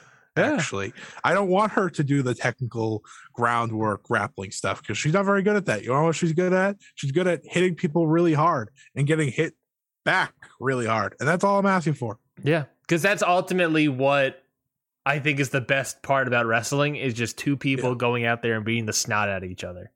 Yeah, that's exactly what it is, and this was great. My match of the night for night 1. Mm-hmm. Probably my number 2 match on the weekend.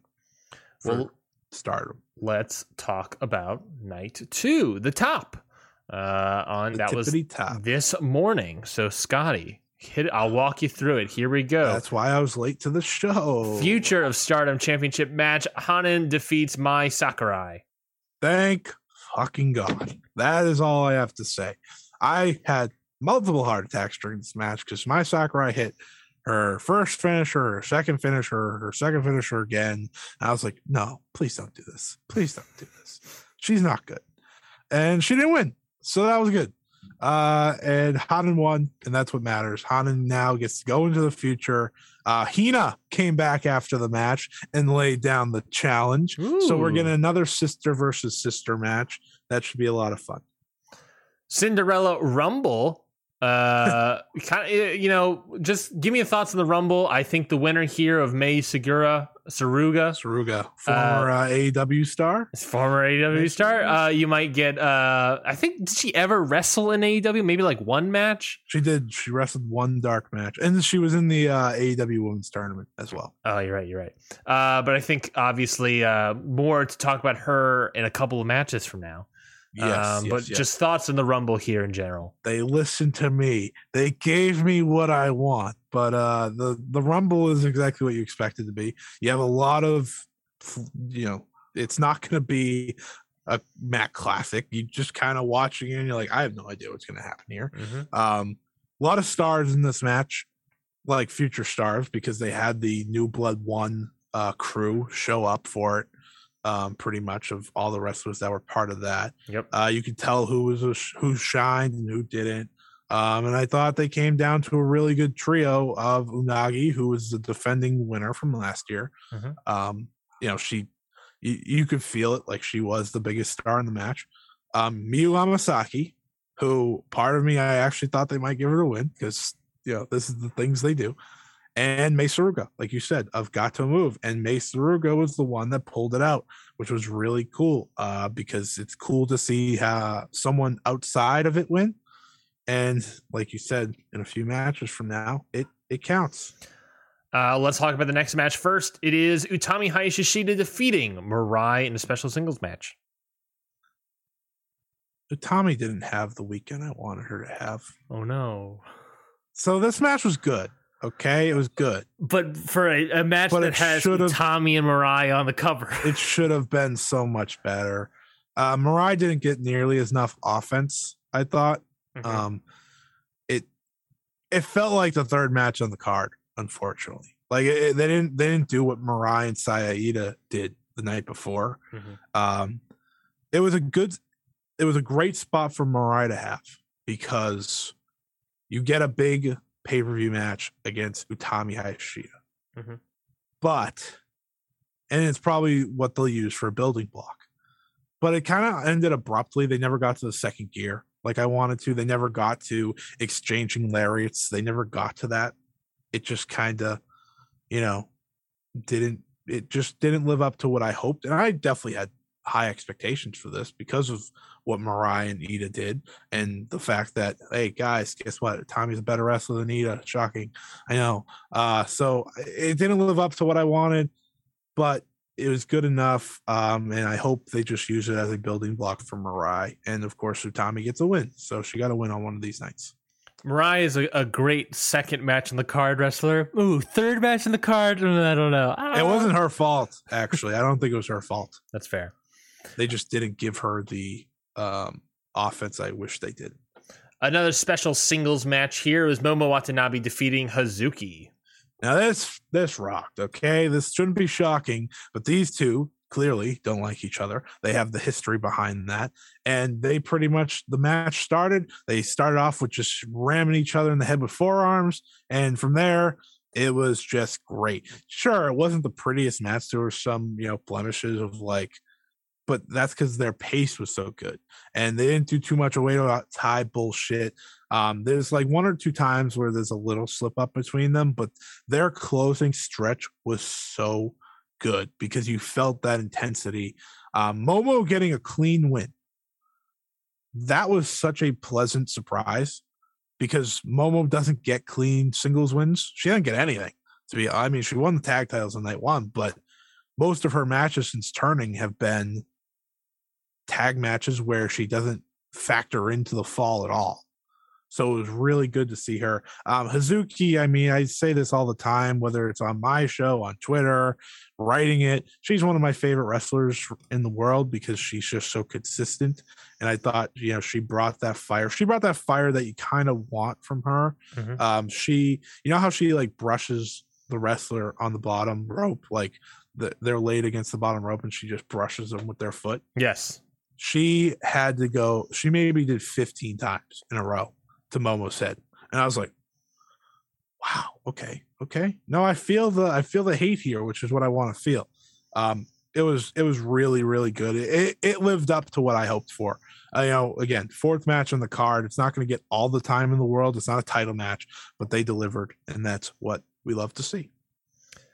High speed championship match. It was Azame defeating Natsupoi and Kagama. Oh, I don't know if you saw my tweet. I had a lot of tweets, but good follow. Good follow. Yeah, I was gonna take notes for this because I need to review it for my Joshi podcast. I wrote Azumi versus Kagama versus Natsupoi. LOL. It was nuts. I think the triple threat from December was better with Starlight Kid instead of Natsupoi. That's not a shot at either one. I think they're both great wrestlers. It's just we all know it's a shot at Kagama. You can say it. Well, Kagama was in both, so that makes no sense. So that's a shot at Ryan now. Boom! Way to get him. That's pretty funny. The walls are closing in. But it was high speed match. It's a perfect palate cleanser type thing. Like, you're just gonna sit there, you're gonna enjoy them being ridiculous. Yeah. And that's exactly what it was. It was a lot of fun. It wasn't, it surely wasn't Azumi versus Starlight Kid, but I didn't expect it to be Azumi versus Starlight Kid, so that's okay. Yeah. It was really good though. It was a lot of fun. It was a good triple threat. I like that they do these triple threats, and now Azumi has someone new to face. Yes, she Mei does. Saruga After laid the match. down the challenge, and I tweeted about this a while back. Mm-hmm. I tweeted, I think I need Azumi versus Mei Saruga for the high speed title. And, a lot of people agree with me. They're like, yes, we need that. And of course, once they got it, I was like, well, I got the receipts. You know who else agreed with you? Rossi. Rossi agreed with you. Rossi said, oh, you know what? If Scott E wants it, then I want it. And that's what he did. So you're welcome, everybody. That should be really fun. It's going to be fun. Azumi's really good wrestling the outside people. Yeah. From what she's done in the past. And I think this will be a lot of fun. I don't know when they do it. Probably on that Cinderella final show. I think that's a good place to do it. Makes sense. Because you'll have the two semis main. And last year they had, people forget last year, the semis and main and Cinderella finals was the same show as Utami versus Shuri. Yes, it was. You're right. Yeah. So that's going to be a packed card again at the end of April. Kairi defeats Starlight Kid in another special singles match.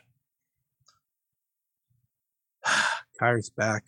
Why do you sound so deflated about it? It's not deflated. It's just I still don't believe it.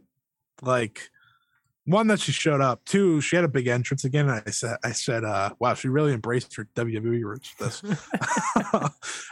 She had a big entrance. Clearly her and Triple H were like, yes, you need to have all the big entrances. She is, when she shows up, she feels bigger than most, right? Because she's Kairi. She's a Stardom legend. Yep. But she was so good here. And Starlight Kid was the perfect opponent for her for this first match because, one, she could take the loss and be fine. Yep. Two, she's, about her size, so you could play off that a little high speed for her. Kairi doesn't do the high speed now, but it just worked really well. She can be that cocky heel that only helps Kairi grow from it. It was so good. It was everything you want out of the first weekend for Kairi back. Kairi looked like $1 million in there. She hit the insane elbow. It was picture perfect again. She hit a great spinning back fist in here so Starlight Kid was running off the ropes and she just walked right into it. It was perfect. And yeah, I mean, going in there with Kairi just further moves Starlight Kid up the card, I think. Every single pay-per-view match for Starlight Kid is pretty much growth for her. She is such a star. I mean, her entrance, right? It's one of the best entrances in wrestling where she's just kind of in her element. She has the second mask on. She did not pull out the Liger this weekend, unfortunately. She was not wearing the Jushin Liger, but she just is an absolute star. She lived up to what she needed to live up to. Kairi got the win. It was great. Fantastic match. Kairi's back. Mm-hmm. And we have no idea what Kairi's going to do next. We just know she wants to wrestle a lot of the roster. We did see her at the end of the show, but that was more of just a goodbye of sorts to send the crowd home happy type thing. I can't wait to see this match. I'm a big fan of Starlight. 8-woman tag team match. Julia, Tekla, Maika, and Himeka defeated the team of Risa Sera, Suzu Suzuki, Akane Fujita, and Mochi Miyagi. So this match started off very brawlish. You had Julia and Suzu staring each other off. They kind of go out to the outside, but they didn't do too much. They kind of just like ripped at each other's hair and then walked into the match. And then you have Hameka and Mochi Miyagi, I think, in the ring, and they're doing a little stuff. And kind of Vegeta comes in, Rita Sarah does a little stuff. And then after like maybe 4 or 5 minutes into this match, Julia tags in, Suzu tags in. We don't see the rest of the competitors for the next 10 minutes. We don't see them for the next 10 minutes. We get a singles match. They're gone out the outside. And these two lit each other up. They lit each other up. Julia was taking liberties. I said before this match, I need Julia and Suzuki to take liberties on one another. That's what they did. They hit each other with everything. And you would think, Julia after, yesterday, we're not going to do this again. No. Julia, as we were saying in her match, her best trait is she's just going to beat the shit out of someone and she's going to take it back, and it's great. Forearms, a very loud headbutt. She had like part of the Bianca lift in, which is, you know how Azumi does that submission where she's holding both arms. Yes. Not the really good one, but like the generic one. So Julia did that, but she was pulling back on Suzu's arm as if she was like legitimately pissed. And I was like, uh-oh. Suzu lived up to expectations. They hit some suplexes on each other that had me jumping out of my chair. They were just throwing each other around. 1 second. Let me check my notes here. They were suplex. Julia hits a glorious driver. Yeah. Which is, her regular finisher. Suzu's dead to rights. And at 2, Julia pulls her up. I was like, oh, okay. So she's not fucking done. And Suzu gets this great near fall on a German. They start slapping and headbutting each other again. They just beat the piss out of each other. It was the perfect tease for a singles match because it somehow didn't give everything away, but it gave you the fuel that you're like, okay, well, this is going to be a big match. In the end, Julia hit a Northern Lights bomb on Mochi Miyagi to win the match for DDM. We don't know really what's next, but it would be a very big fail on Stardom's part if they don't do the singles match in the next 2 months, because that is as hot of a feud as any Stardom has. Well, most of them got reset now, but it's exactly what they want. Well, it sounds like, based on what you're describing, if they had like 10 minutes of the singles match, it sounds like pretty much that was the singles match. That's what it kind of sounds like. I get what you're saying, but it's all, I can also see that being. I think they're definitely going to do it. They kind of teased it after the match, like that these two aren't done, because you want someone to win between those two. You don't want Julia to pin Mochi Miyagi. You need more. But it was really good. Really good. Julia had a really good weekend. She's gonna be feeling it for a bit, but she had a really good weekend. How was my girl Tekla? She was in this match. She missed a kick, like terribly bad, but she was able. So she missed the kick, right? She kind of does like the buzzsaw kick. Yep. So she missed. She completely whiffed. But bless Tekla, she kind of like pushed her leg back and like just tapped her, so it looked like did something. Someone. Yeah. I was like, Tekla doesn't miss. What the hell? No, but the rest of DDM and Prominence were irrelevant in this match. I was like, oh, they gave me exactly what I wanted, which was the singles match without being the singles match. Yeah. And that was really good. Well, then we'll move on. Wonder of Stardom Championship match. Saya Kamitani defeats Tam Nakano. Match of the weekend. Really? From old Tam Nakano over here. These two, man. I said before this show ever started, I was like, I don't care. I just saw this match. I don't need to see it again. I saw this match twice last year. Not twice. I think they wrestled like 3 or 4 times. Yeah, they wrestled 4 times last year. Twice in tournaments and 2 Wonder of Stardom title matches. I said, they're not going to do anything to top what they did at Stardom Dream Queendom. That was a phenomenal match. This might be the best match of both of their careers. Well, not Tam's, but it's probably Sia's. It was phenomenal. It was amazing. These two were out of their minds. I will give away one spot and one spot only because there are multiple spots that you need to see, Ryan. But Tam did a balcony dive in Ryogoku Sumo Hall. She went and found the balcony and did a dive off of it onto Kamitani and crew. That was amazing. I saw this. I'm not even spoiling the big moment that had me saying, "Oh my God, what are we doing here?" I'll save that one for you to see yourself because it's just holy shit. And Saya Kamitani, I hinted at this on show 1. She will never be doubted by me again. Never again. She delivers every single match she's in. This was fantastic. She made a match with Tam feel different from all her previous ones. And that's a credit to them. Tam showed up. She felt like she had the win. Saya didn't hit the Phoenix Splash to win. She actually missed, which, ouch. And, we saw Kota Ibushi miss. So I don't necessarily love when the Phoenix Splash is missed anymore because I watched Kota Ibushi destroy himself with it. And Saya just kind of stole the win, which was really interesting.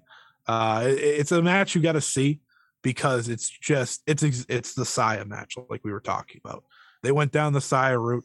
They just had incredible pacing, incredible energy.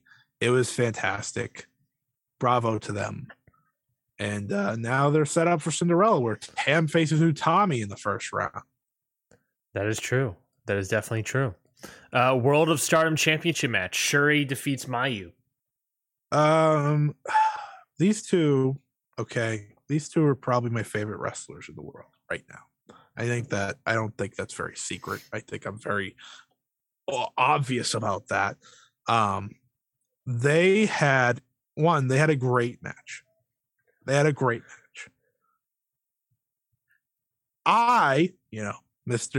I need them to have the greatest match of all time. I didn't get that because that was never going to happen. Yeah. But they had a very different match, I think, from what anyone expected. And it made for a very emotional match. It's a match that I need to watch back. One, because it was fucking 5:00 in the morning and I only had 1 hour of sleep, so I can't fully remember it. And I just came off of that other match. But it was really good. It was a Shuri big match. It was very methodically paced. They did a lot, but they also saved some. Not save some of the fact that it takes away from the match, but save some of the fact that if they ever wanted to do it again, which they could, who knows? They probably have a 5-star match or something in them later this year. Mm-hmm. But they had a main event worthy match. Shuri is on another level. Mayu Iwatani is still one of the best in the world. The way she sold her leg in this match was spectacular because the finish was a ref's decision. It wasn't a tap. Really? But she was in the stretch muffler, which Shuri has been using a lot lately. Her legs just absolutely bent perfectly bent around her neck. Her arms were trapped, because Shuri's just such a perfect submissionist. Like she traps everything. And the refs, and it's Mayu. So Mayu's not going to give up. Yeah. But the ref had to make a decision of, okay, well, if she doesn't give up, we may never see Mayu wrestle again. That's like the idea behind it, because she was selling the leg and it was really good leg work to the match. And ultimately they called it. Really shocking ending because you don't expect it to end via submission when it's Mayu. Part of me started to feel it might have been a draw. Thankfully it wasn't, because you want that definitive winner. But it was a really, really good match. A perfect way to conclude the weekend for Stardom. Hell of a 2 nights. Now we go into Cinderella. Now now they don't have the big block of Ryogoku double nights on them anymore. Now they have a bunch of big shows coming up. Now they don't have to worry about that. We're back to one nights for a while. We're back to the Cinderella tournament, which is why Stardom's so popular to begin with. It's going to be a lot of fun. The show ended with Saya Kamitani, Kairi, and Shuri in the ring, just kind of saying like, this is, great moment. You got the top two champions who Kairi's putting over pretty much. Funny because Kairi's probably facing one of them soon enough. But it was really good. Just a good conclusion and a really good 2 nights. A really great 2 nights. I think for me, it lived up to expectations of these are going to be a show of the year contender. They blew out of the water say Wrestle Kingdom in terms of delivering throughout each card. I think that was important. Yeah. You had quality from top to bottom. You didn't have to wait till the last couple matches to get quality. And I think that's the win in that. And I'm excited for the next steps because we have Cinderella, which I think real quick because we have to do WrestleMania and Ring of Honor and New Japan and something else that I don't remember. Impact. Stand and Deliver. Stand and Deliver. Great. Awesome. Yeah. So we'll finish up. I think Starlight Kid is winning the Cinderella tournament. Perfect. I'm going to say either Starlight Kid or Utami if they want to put Utami back into the title picture. They could hold off, but we'll see. All right. So, yeah, we have about 15 minutes left. We got a shit ton of things to preview. Probably definitely go over. Yeah, we're going to go over. So we're gonna shoot for this as quickly as possible. How do you want to go through this? Do you want to go through excitement levels, pick something, or just new timeline wise? I think what we should let's do timeline wise. I don't think we shouldn't rush because I think you and me discussed this. These 2 weeks, this week and next week, are supposed to be our longest episodes. Like these are the 2 weeks of the year. Sure. So I think it's okay. Yeah. Do timeline. We'll rush when it's necessary and dive in when it feels right. I mean, I don't think we're going to be diving in. I don't think we'll be diving in for, I don't know what, NXT Ciampa versus Tony D'Angelo, but so we probably won't dive in for New Japan Lone Star really at all. I mean, it's just kind of a show of good matches. Well, let's talk about a show of good matches then. Lone Star Shootout, New Japan's going to be happening. I believe this is Thursday. I don't have the date. Friday. Is it Friday? Friday at 6. Okay, Friday. Oh, Friday. This is 5. So, but maybe this is Voice. I'm taking this from Voice of Wrestling, so it's probably Central Time they're doing. Yeah. But even yes, that makes sense. That's local time in Dallas. So, yes. So 6 Eastern. We have. I'll just do the full card here. Maybe that's what we do. Here. I thought this was a strong taping. Me too. Me too. It's a live show, so definitely go check it out. You can get it on Fight. It's only on Fight. You can also get it on the Fight Fest bundle. But the full card here we have is Blake Christian versus Jonah. Oh, he's gonna get killed. Alex, that's a good match though. Honestly, that's a pretty good match. Alex Coughlin, Fred Rosser in the DKC versus Tom Lawler, JR Kratos, and Royce Isaacs. It's shocking to me that Tom Lawler's their champion because I've never seen him defend his title at a big show.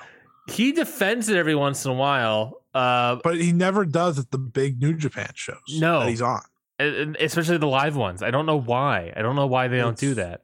Maybe it's clearly Fred Rosser's probably going to win it, but when's the Clark Connors Tom Lawler title match? I think it already happened. It taped like last weekend. Interesting. maybe Lawler won. Maybe the taping schedule of it all is part of the reason. Ren Narita versus Rocky Romero. All right. One of the weaker Ren Narita matches. No offense to Rocky. It should still be good, but yeah. Yeah. Here we go. Minoru Suzuki versus Killer Cross, making his debut in New Japan Pro Wrestling. Give me a vibe. Give me a vibe check on Killer Cross against Minoru Suzuki. I don't. Or just Killer Cross in New Japan in general. I don't know how to feel because the last time I watched him wrestle, he wasn't that good. No. Yeah. Uh, I think NXT exposed him a little bit. I'm definitely not excited for Killer Cross at NXT. Not NXT. I wasn't. But I'm not excited for him in New Japan necessarily. I don't. I guess I'll wait and see, because maybe he has that more physical side to him that will be more entertaining. But yeah, he's not a guy I get very excited for. This card isn't as good as I thought it was. Not really. Juice Robinson, David Finlay, Kevin Knight, and Daniel Garcia taking on the team of Clark Connors, Carl Fredericks, Yuya Uemura, and Mascara Dorada. That'll probably be a fun match. Probably fun 8-man. New Japan strong. I remember on that first live show they did last year in the US, they had a really good big tag. The Resurgence. Yeah, I think it was Team Filthy versus it's like a 10-man strong guys. Yeah, and that was really good. So I think this could be really good. Jay White versus Mike Bailey. This is what I'm here for. Woo! This is one of the big matches. Mike Bailey in New Japan feels right. Best of Super Juniors. Speedball? Maybe? Speedball. Hear me out. I know you love doing West Coast Pro, and I know you love doing all your indies, and you're technically an Impact. But Speedball. If not, Noah's going to bring you in. So just yeah. Which don't do that. This should be great. This should be potentially match of the night. I think match of the night in the New Japan show. Yeah. Guaranteed, probably. But match of the night in the entire day, I have no idea, because I don't know the entire. There's a billion matches happening in that day. Yeah, don't worry. And then it's probably going to be better than a lot of them. The other final match announced: Chris Dickinson versus Tomohiro Ishii. This is another match of this is a Ryan Knightsey special, baby. Chris Dickinson, who I famously call America's Tomohiro Ishii. This is the what's your saying? What's your little saying? Barn burner? No, the blank match of the week. The oh shit! I said it last week. Shit, what did I say last week? You say it all the time. You say the saying all the time. Now you can't think of it because I need you to. My boy match of the week. Is that what it was? My boy? No, boy howdy. The boy howdy. Boy howdy match of the week. This is the boy howdy match of the week. Yeah, this is Ryan's boy howdy match of the week. This is gonna slap, literally, figuratively. They're gonna beat the snot out of each other. Should be really good. These they have a great 1-2 punch here on this show. Yeah, that semi and main are just two different, like two things that make New Japan what they are. Beasts slapping the crap out of each other, and then just good technical wrestling, just pro wrestling. I'm just excited by it. That was quick. Yeah, it's pretty quick. Moving on. I don't know what's next. It's either Impact or Ring of Honor. I think it's Impact. No. We're doing Impact first. Impact Wrestling Multiverse of Matches. A bunch of stuff has been announced for this. There's actually one more match that was announced this morning. Ishii's wrestling twice. That motherfucker Ishii is wrestling all over the place. Oh man, that means we're gonna get like half-assed Ishii, and I don't want. Well, that's the thing about the collective, about WrestleMania weekend, man. You get these. Let's stop acting like it's a big deal then. All right. As I look up the other match, let's talk about Ishii. He can do it. Here we go. A NWA Crockett Cup Impact Wrestling crossover match here. Matt Cardona and Chelsea Green taking on Nick Aldis and Mickey James. That's Magnus to you. Thank you. If he's an Impact, he's Magnus. This sucks. They've been building it up on Impact and from the Crockett Cup. That's so great. That's amazing. I'm so happy that they've been building up Chelsea Green and Mickey James and Nick Aldis and Matt Cardona. I'm so happy. Am I going to watch the show? Yes. Does it come on one of the bundles we're getting? Yes. So that's why I'm going to watch it. But I am not looking forward to this match.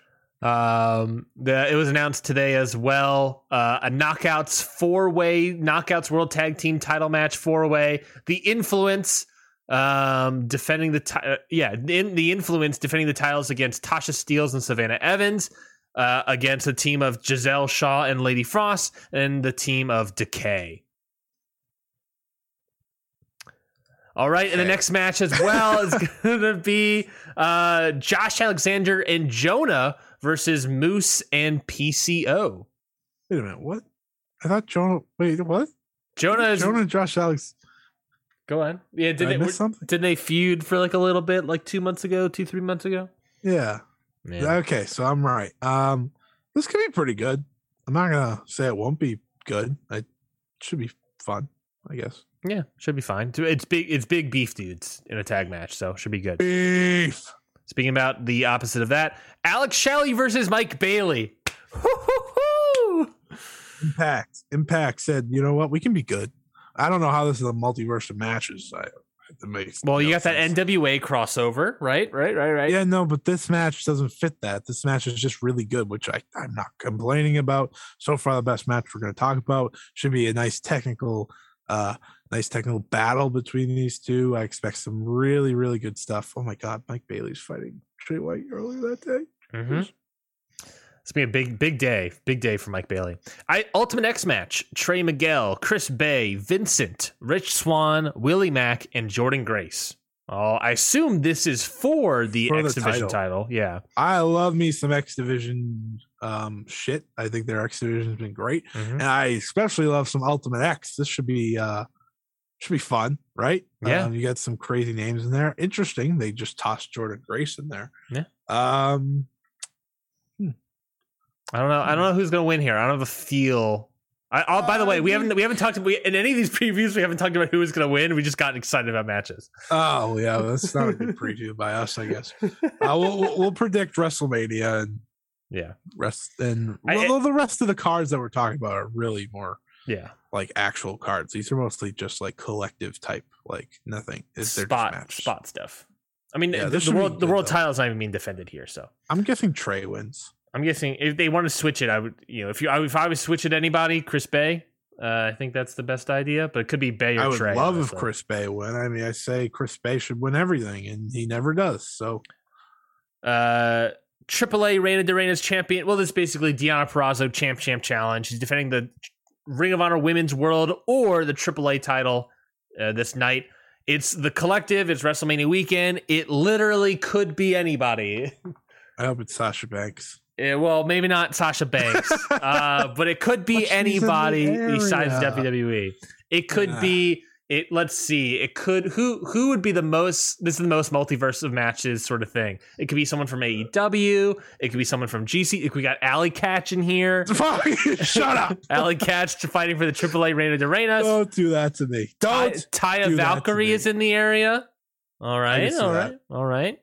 There's a couple people. There's a lot of people. Gun to my head. Athena. Ooh, yeah. You could get like Nixon Newell. You can get Tony Storm. Yeah, well, I think one of those three are possibly all elite on Wednesday. So yeah, I agree. Probably the one that's making a lot of money in a different means. The one who proved themselves to be a draw in a certain way, a very specific way. Chris Sabin versus Jay White. Woo! These are the types of matches I'm here for. New Japan versus Impact, I guess technically. Chris Sabin, he's still phenomenal. Jay White's been picking it up lately, and Jay White's now fighting Mike Bailey and Chris Sabin. Yep. I believe this show's at 10, the other one's at 6, so he can go all out for these. Yeah. The Jay White style, when you're not facing a New Japan wrestler, is not as taxing. So I think he could have really two really good matches here, and I'm looking forward to this one. I am as well. Jay White wins, by the way. Come on now. And they dare put this as a Noah versus New Japan match. Eddie Edwards in a storyline where Eddie Edwards has joined and sided with the Ring of Honor former Ring of Honor faction. They are saying that he is from Noah here. Eddie Edwards versus Tomohiro Ishii. This is going to be your Ishii lackadaisical match. Yeah. I don't know the last time I saw a great Eddie Edwards match. I don't know. The fact that they put Noah on him, though, I lost. In a storyline where he is sided with Ring of Honor. I was like, because this guy won the GHC once, he is now Pro Wrestling Noah for life. That was like a decade ago at this point. Like, whatever. It should be it should be a good match. Nothing crazy. And then of course, I think they haven't said it's for the titles. This was the first announced one, right? Yeah, I don't think they've said this is for the titles or not. But the Good Brothers, Carl Anderson and Luke Gallows versus the Briscoe Brothers. Well, Ryan, the Briscoes have a much better match earlier in the day, so this should be as lackadaisical and meh as possible. Well, you're saying that's because of the Briscoes, and I'm saying it's because of the Good Brothers. Well, no, that's what I mean. Like they're not gonna go all out for those two. They're gonna have a like. I firmly believe they're gonna probably have like a match of the weekend contender. Yeah, earlier in the night. Yeah, and this show starts at 10. Yeah, by the way, so like, whatever. The devil wins. Something Sky. He's drinking a beer. Nailed it. Ring of Honor, Supercard of Honor. Ring of Honor, Supercard of Honor. We got a couple matches. More here. like Ring of Elite. Sorry. I believe Sean Taggart of the Pure Podcast has dubbed Elite this. of Honor. I believe Sean Taggart of the Pure Wrestling Podcast, which go check that out, has dubbed this the Supercard of Connor. So I think that's a pretty good one. Jay Lethal versus Lee Moriarty. Jay Lethal's trying to get out of Ring of Honor, but no matter what he can do. Favorite thing in the entire world is Jay Lethal can't get the fuck away from this promotion. He's probably going to be passed over to this promotion, truth be told. Tony Khan's been like, you know what? I don't really watch on AEW. You can go to Ring of Honor for me. You can be one of the main faces. He's going to be like, I've been a main face of Ring of Honor for like a decade, man. Excuse me? I came here to be different. Well, we have just... He can send out the Swole tweet. You just didn't cut it. And that's why I'm going to cut you. Yeah, now I'm going to put you on Ring of Honor. This match should be really good. I'm happy Lee Moriarty's on the card. It does look like they're going to be doing exactly what we thought of using their younger talent. Yeah. They're using the four killers so far on the show. Lee Moriarty, I think, should win. Well, they have they only have two of the four killers, I believe. Well, they're using them. Fair enough. Yes, an AEW show here. Also, fun fact: this was going to be at Terminus 1. I was going to see this match live, and then snow happened. Be a lot better than that would have been, probably, because there's no stupid rules to ruin it. Well, yeah. Alex Zane versus Swerve. The only match here, one of two matches here that were ticketed before. But before Ring of Honor got sold to AEW. Swerve. So Alex Zane versus Swerve. Swerve's winning 100%. Swerve, by the way, don't miss. No. Swerve's going to deliver here. Alex Zane's fine, but Swerve is great. Do you think Swerve's going to win? Do you think Alex Zane will continue to be booked by Ring of Honor? Not a chance. That's disappointing. GC dub for life. I had the thought. I've kind of been up for Ring of Honor purchase because it was like, look, it was a dead brand. It was going to be nothing. So now we have something in place for more wrestlers to happen. Probably one more match to be announced, I think, for this card. I would think so. I was thinking maybe also. Tony Khan promised a surprise. There's going to be a surprise. As he often does. I imagine it'll be a Deanna match, would be my guess. Joe. The King of Swing. One of the two. That'd be great. Yeah, so I don't know. I had this thought the other day of like, I'm sort of concerned about... Even though Deanna's his champion? She's not currently booked on the show. I don't know if Alex Zane would come back. He already is like, I'm not bringing in Killer Cross, which to be fair, it's Killer Cross. You know what's worse than one booked women's division by Tony Khan? Two. That goes to my same thought is I was always pro this purchase because it was a dead brand and we need more places for wrestling like that. Booking, brother. But because and this is the whole thing. I've always been against him booking it because it's the same guy booking this other show. So it's the same things. It's we're gonna see what he wants to see, which is why we're not gonna see your Killer Crosses. Probably not gonna see Zayn again. Which again, to be fair, Killer Cross sucks.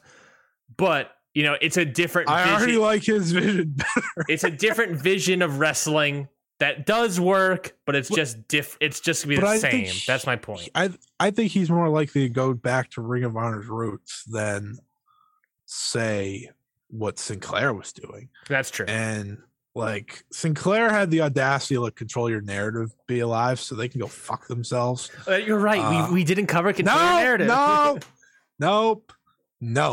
I don't know if Deanna has a match on the show. She probably should. Not yet. She hasn't been announced for one yet. You know what? I'm gonna take a guess. She faces like Red Velvet or something like that. I would guess. I was gonna say Chris Statlander, but she's currently feuding with Layla Hirsch. No, she's too important. The perfect spot would be Britt Baker. Honestly, you just do that match. I think she's not doing anything. I already miss Roxy. Ring of Honor Pure Championship match: Josh Woods versus Wheeler Yuta. I hope Utes wins. I think he might. I legit think he might should win because one, we said it on the last show. We don't really think Josh Woods is all that great. He hasn't had a very good pure match since winning the title.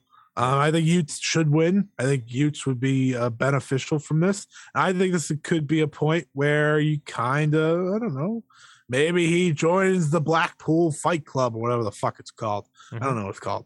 What is it called? Combat Club? Yes, Blackpool Combat Club, the BCC. Yeah.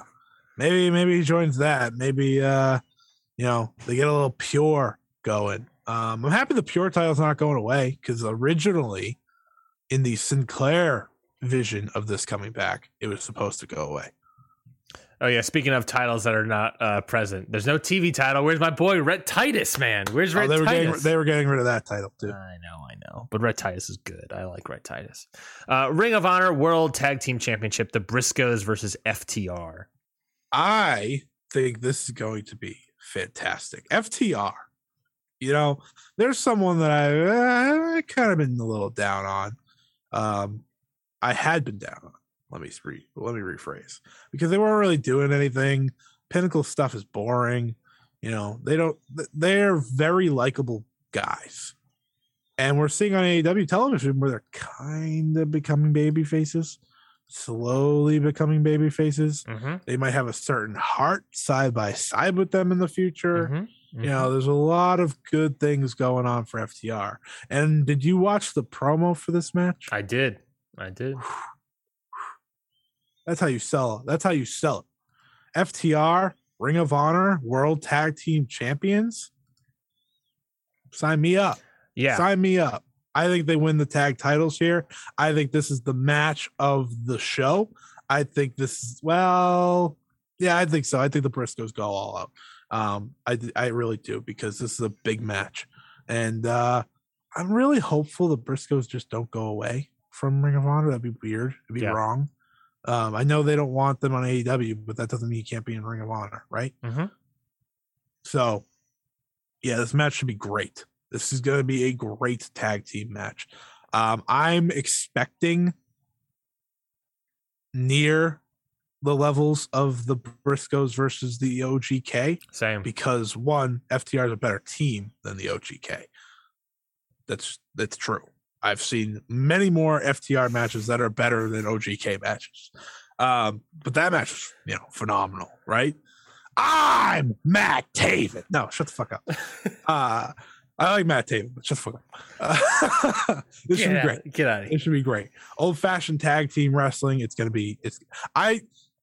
won't happen, but it could have easily main evented and I would have batted an eye. I think there's a real possibility it could. There's a double world title. I know they're not going to do it. There's a unification title, 2 unification title matches. It's very clear who's losing. Well, let's talk about Ring of Honor World Championship. Bandito versus Jonathan Gresham. Unify the titles here. What are we thinking? Bandito's working for MLW in the future and GCW, while Jonathan Gresham is not working for anyone in the future. Weirdly, doesn't have any other dates. Yeah, interesting. It's almost like he's finally signing with the dub, the AE dub. This match is going to be great. This is the match we were supposed to have for Jonathan Gresham's moment. A few months ago. We didn't get it.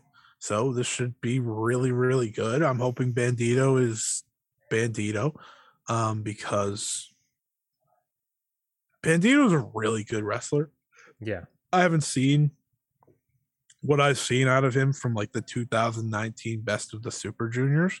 So I'm hoping he goes all out. I don't think he has a match otherwise this day. So it should be his time to shine. But Jonathan Gresham's winning. And I think you got a nice big challenge after the match. Whether it be Samoa Joe or Cesaro or Bryan Danielson. I think they all fit the mold of you're just gonna be like, oh yeah. I mean, I'm that GIF of the yes. Oh yeah, that's what I want. Like I think they all fit the mold. None of them would be disappointments because they would all just be amazing matches. And I do think we get more matches added to this card. Maybe a surprise match. I think that'd be smart. It's very interesting about this show in a weird way. Unless you're already signed to AEW or you're holding the championship, you have, if you want to come back to Ring of Honor, you have a lot to prove. Zayn, Woods, Briscoes, and Bandito have to put on their best match ever if they want to have a shot at coming back. Because we know TK, if he doesn't like you, he's not bringing you back. If it matters, I don't think Bandito's probably topping the Osprey one from the Best of the Super Juniors. So. Sure. I don't think the clash. Well, you said best match ever, and I think that might be his best match ever. That's true. But I think Bandito is a very good wrestler, and I think he is, gets into that market of lucha. So I think it would be disappointing not to have him, but well, you got to have you have to have a good match here, Bandito. You have 2 of the biggest lucha stars already in your company. 2 of, not the biggest, but 2 of. Yeah, it's a challenge. It's certainly a challenge. Give me Pac on this show. I think Pac would be great in Ring of Honor. Honestly, I think Pac would be great if they used him as an actual wrestler. He should be in the Owen, by the way. He should have a good Owen run. Yeah. He should just do more because he should win. He should win the Owen. That fits. I saw. By the way, quick AEW note: Konosuke Takeshita officially announced that he is on his way to AEW for the foreseeable future. So that's interesting. After April 10th. Yeah, I think. I'm very intrigued. I'm very intrigued by that. I also think the Owen will probably be like AEW's yearly like G1 tournament thing. Yeah, except it's the brackets, so that stuff. Well, you can't do a G1 round robin style. Really, I wonder if they're gonna have all qualifying matches or if they're just doing it for this one. I don't know. Let's find out on another show. NXT Stand and Deliver. Oh boy. Whew. I am ready to stand and deliver. You know what? He's getting up. He's going to break everything just to prove a point. It's absurd. Oh, he stood. Okay. Okay. Based on the top of my head of this card, by the way, starts at 1 p.m. Eastern time on WrestleMania Saturday, for those wondering. It's not bad. Like noon, actually, stand and deliver. Oh, okay. Well, it's not a bad card. It's not, takeover card, but it's not a bad card. I think there's some good matches on here. Let's dig in, shall we? LA Knight versus Gunther. Woohoo! That's a good start. That's a good start right there. Yeah. Yeah. Isn't that the LA Knight thing? Yeah. LA Knight's over like Rover, by the way. Yeah, I know. In NXT 2.0. I hope like when he gets called up, he can stay over because he just oozes the charisma, right? This is gonna be the best match of LA Knight's career, baby. You know why? Because it's against Gunther. My name is Gunther. You're welcome. But it's against Walter. I don't give a fuck what it says.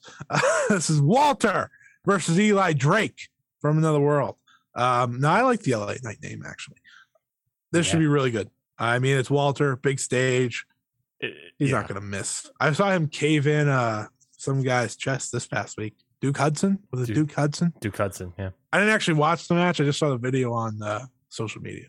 Yeah. Did you see the video of him and Persia Parada making out right next? Yeah. That's my new thing. I'm going to become like that. Yeah. This match should be good. It's Gunther. So I like me some Walter, but I'm not quite there for Gunther. So Gunther isn't the timeout. No, timeout. They're two different guys. They're two different guys. He's the same wrestler. They're two different guys. Walter is Walter. Gunther is a dude. Gunther is a guy. But in this company, in this promotion, he's a guy. He's still Tommaso Ciampa versus Tony D'Angelo. Tony D'Angelo's winning. He shouldn't. He should not be winning this match. No, he shouldn't, but he's going to. Tommaso, this could be his goodbye to NXT. Tony D'Angelo's? No. He's gonna be sleeping with the fishes. You're gonna be sleeping with the fishes if you keep doing these stupid jokes about Tony D'Angelo. All right, stop with the thing. Okay. Tony D'Angelo wins. Move on. NXT North American Championship. That's in a ladder match. Carmelo Hayes, Santos Escobar, Solo Sikoa, Grayson Waller, and then some combination of Cameron Grimes, A-Kid, or Roderick Strong. I don't know why it doesn't. Why can't you just do that a triple threat on this show and don't put them in a ladder match? That would be such a good match. Roderick Strong, Cameron Grimes, and A-Kid. That'd be great. That'd be a great match. I believe they are going to do that probably as a triple threat on NXT 500 this upcoming Tuesday. Oh, well, they should have just did it on TV, whatever. Not TV, on pay-per-view. Anyway, ladder matches are cool. Ladder matches in WWE are often very good plunder matches. It's not going to be the one that crowned a new champion, crown the NXT North American champion that, you can't miss stars like Adam Cole and Ricochet, and I don't want to talk about the rest of the field because the rest of the field is EC3. Yeah. Big Damo. Yeah. Lars Sullivan. When is Lars Sullivan going to control his narrative? If anybody's got to control his narrative, it's Lars Sullivan. And Velveteen Dream. Not the crew of home run hitters right there. Yeah. Yeah. NXT Tag Team Championship match. Is that annoying yet, audience? NXT Tag Team Championship match. Fabian Eichner and Marcel Bartel taking on the Creed brothers and MSK. This is going to be the match of the show. Could be the WWE match of the weekend. Could be. Because these three teams are great. The Creed brothers, bless them for being so new. They're really good. They learned a lot from Hideki Suzuki, former Hachiman, and Roderick Strong. Current tag team champion in Noah. Yeah, that's true. I think they're really good. I think MSK, of course, are great. They're one of the best tag teams in the world. And, you and me have talked about it. Marcel Barthel and Fabian Eichner. They're great. They're fantastic. Right? They're fantastic. This is going to probably be a crazy match that's going to be really good. Plus, MSK seem to be turning heel soon, so that should be. Oh, and as I said, yeah! Going back to the Gunther point, saying that a Gunther match is not going to be match of the night is my whole point about Gunther. Anyways. That's fair. Well, to be fair, he's fighting LA Knight. Yeah. LA Knight's not, he's not the ring general. The ring general. But I think it's going to be really good. I think that could hit 4. NXT Women's Championship match, Mandy Rose defending the title against Cora Jade, Io Shirai, and Kaylee Ray. You should have seen my surprise this week when I learned they used their Dusty Cup win for this match. I was like, yeah, you remember the problem with the Dusty Cup is that like they don't have any women's tag teams, and then they do the whole tournament and just to put 2 more women in here because you know why they did that, Scotty? Because they don't trust Mandy Rose and Cora Jade to be a main event style stand and deliver type of match. Ryan, would you trust them? Then don't book the match. Don't book the match. Cora Jade's gonna win the title. Okay. Then don't. If she's not ready, if you don't believe her, then don't put the match together. No, hear me out here. I don't think Cora Jade's as much of the problem as it's the champion herself, who's not very good and is not going to be very good anytime soon. You add 2 great wrestlers in Io Shirai and Kaylee Ray. Happy that they have a match on the show, especially Io because duh. But yeah, Cora Jade's gonna win. She's gonna have her title reign. Blah blah blah. See you later. So long. Just goodbye.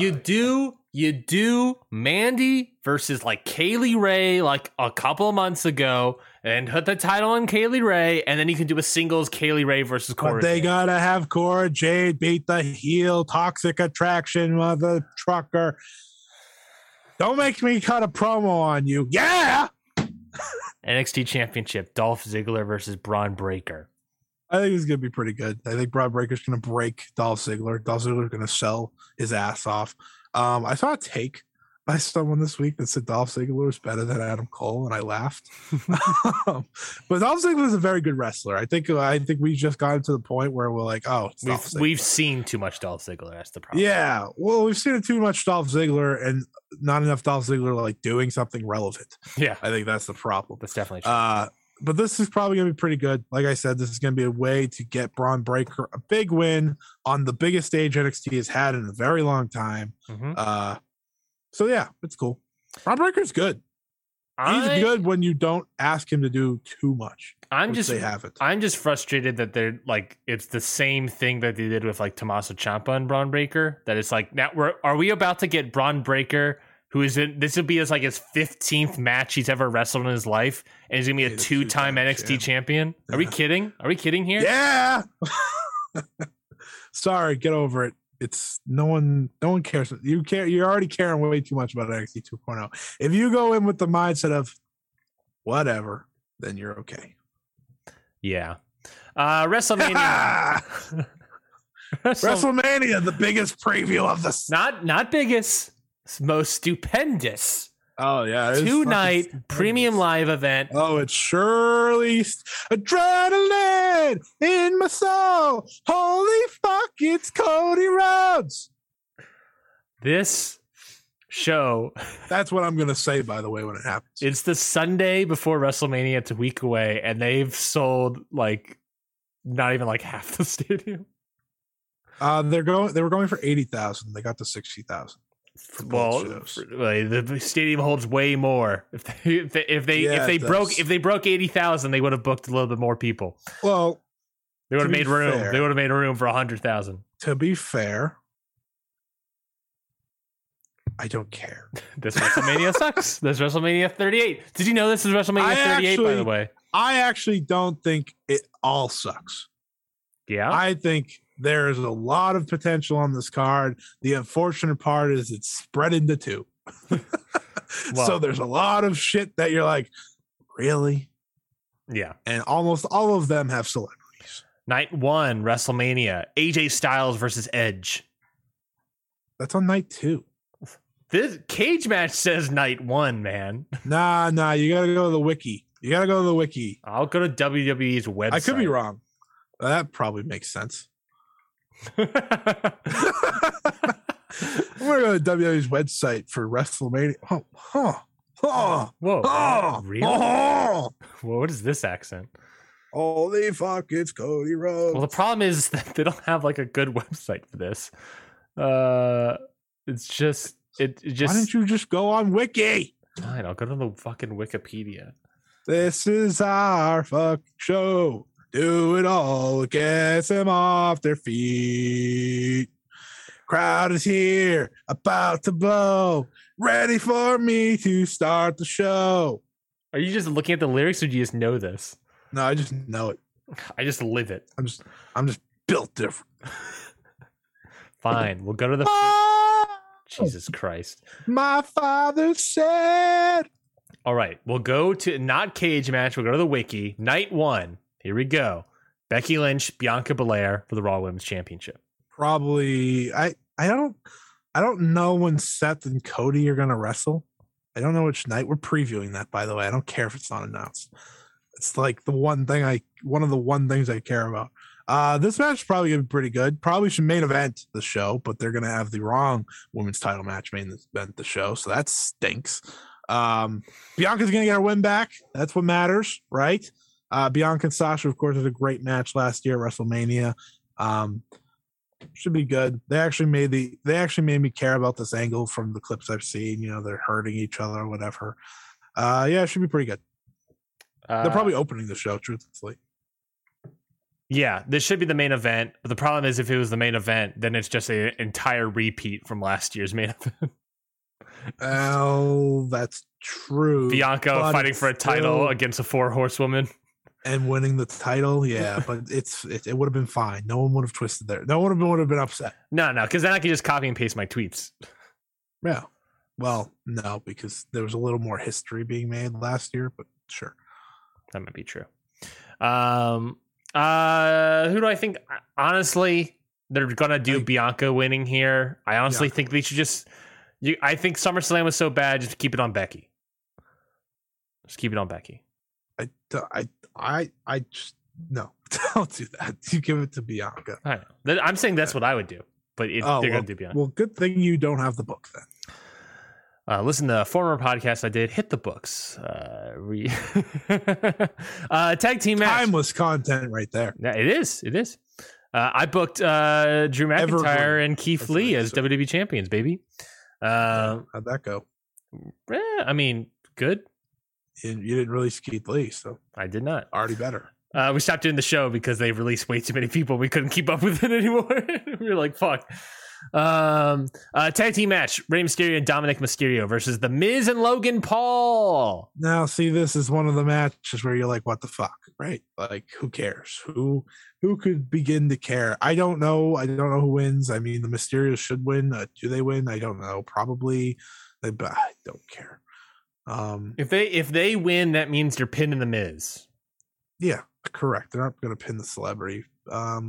Yeah, I guess I'll pick the Mysterios, but it's just one of those matches that I look at and say, who cares? But, celebrities in WrestleMania is a tale as old as time. So let's just embrace it, I guess, times 2. Well, times like a billion. There's like a billion. Pat McAfee doesn't count. Well, it still kind of counts. Pat McAfee is a good wrestler from the 2 matches I've seen. Drew McIntyre versus Happy Corbin. Why is this on this show? Blood feud. I learned this week that they're calling Happy Corbin undefeated because he's never lost as Happy Corbin in a singles match. All right. And I said, how many singles matches does he have as Happy Corbin? All right. I didn't care to look. I'm looking it up now. I'm looking it up. Drew McIntyre wins. There you go. Are we counting live shows? No. We're going to only singles matches, TV shows and pay-per-views. Let's check. Holy fuck, it's Cody Rhodes. Happy. Do it all. Get you All right. off your feet. All right. Here we go. Ready? This is what you decided. Happy Corbin is undefeated because Happy Corbin has wrestled 3 singles matches. Undefeated AF. He's beaten Kevin Owens back in October of 2021. He beat Nakamura back in October of 2021. Shinsuke. And then he beat Cesaro in February of 2022. You know what they said? Oh my God. He's wrestled 3 matches from October to April. So wait a minute. His last singles match was against Cesaro in February, 2 months ago. Cesaro's been out of WWE. Yeah, he sent that dude packing. So yeah, I guess he's undefeated. I don't really call 3 matches an undefeated streak, but I guess it's technically correct. They didn't say streak, brother. They just said undefeated. SmackDown Tag Team Title match: Shinsuke Nakamura and Rick Boogs taking on the Usos. Is Rick Boogs winning a tag team title here?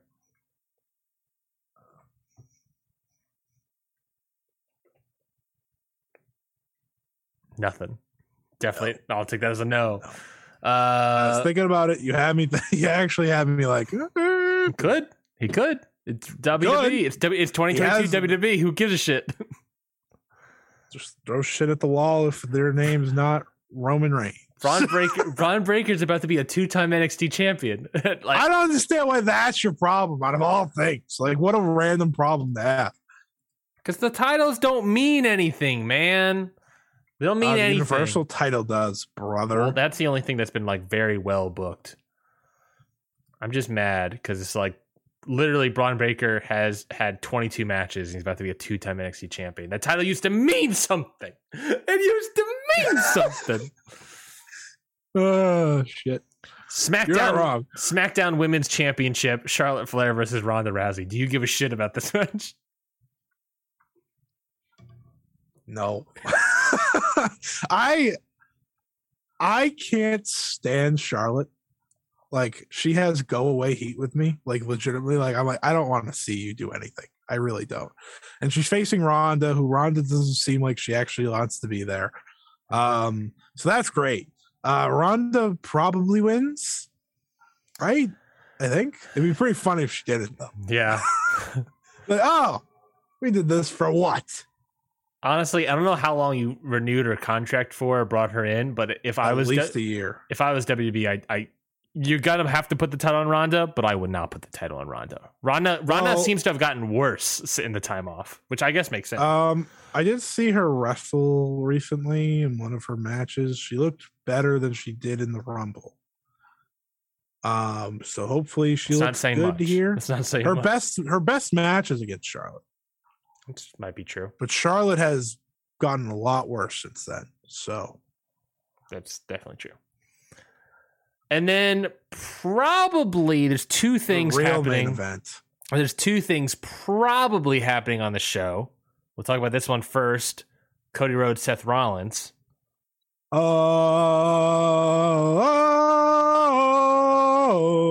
nailed it.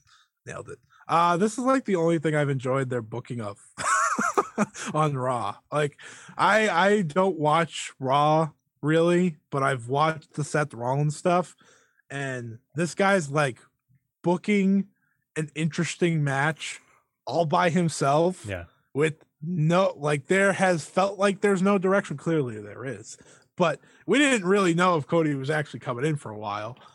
So it was kind of like, I guess it's still like slightly in the air for some reason. Yeah. Like, and we were like, okay, well, Seth is going to do what he has to do. And he's been really good at.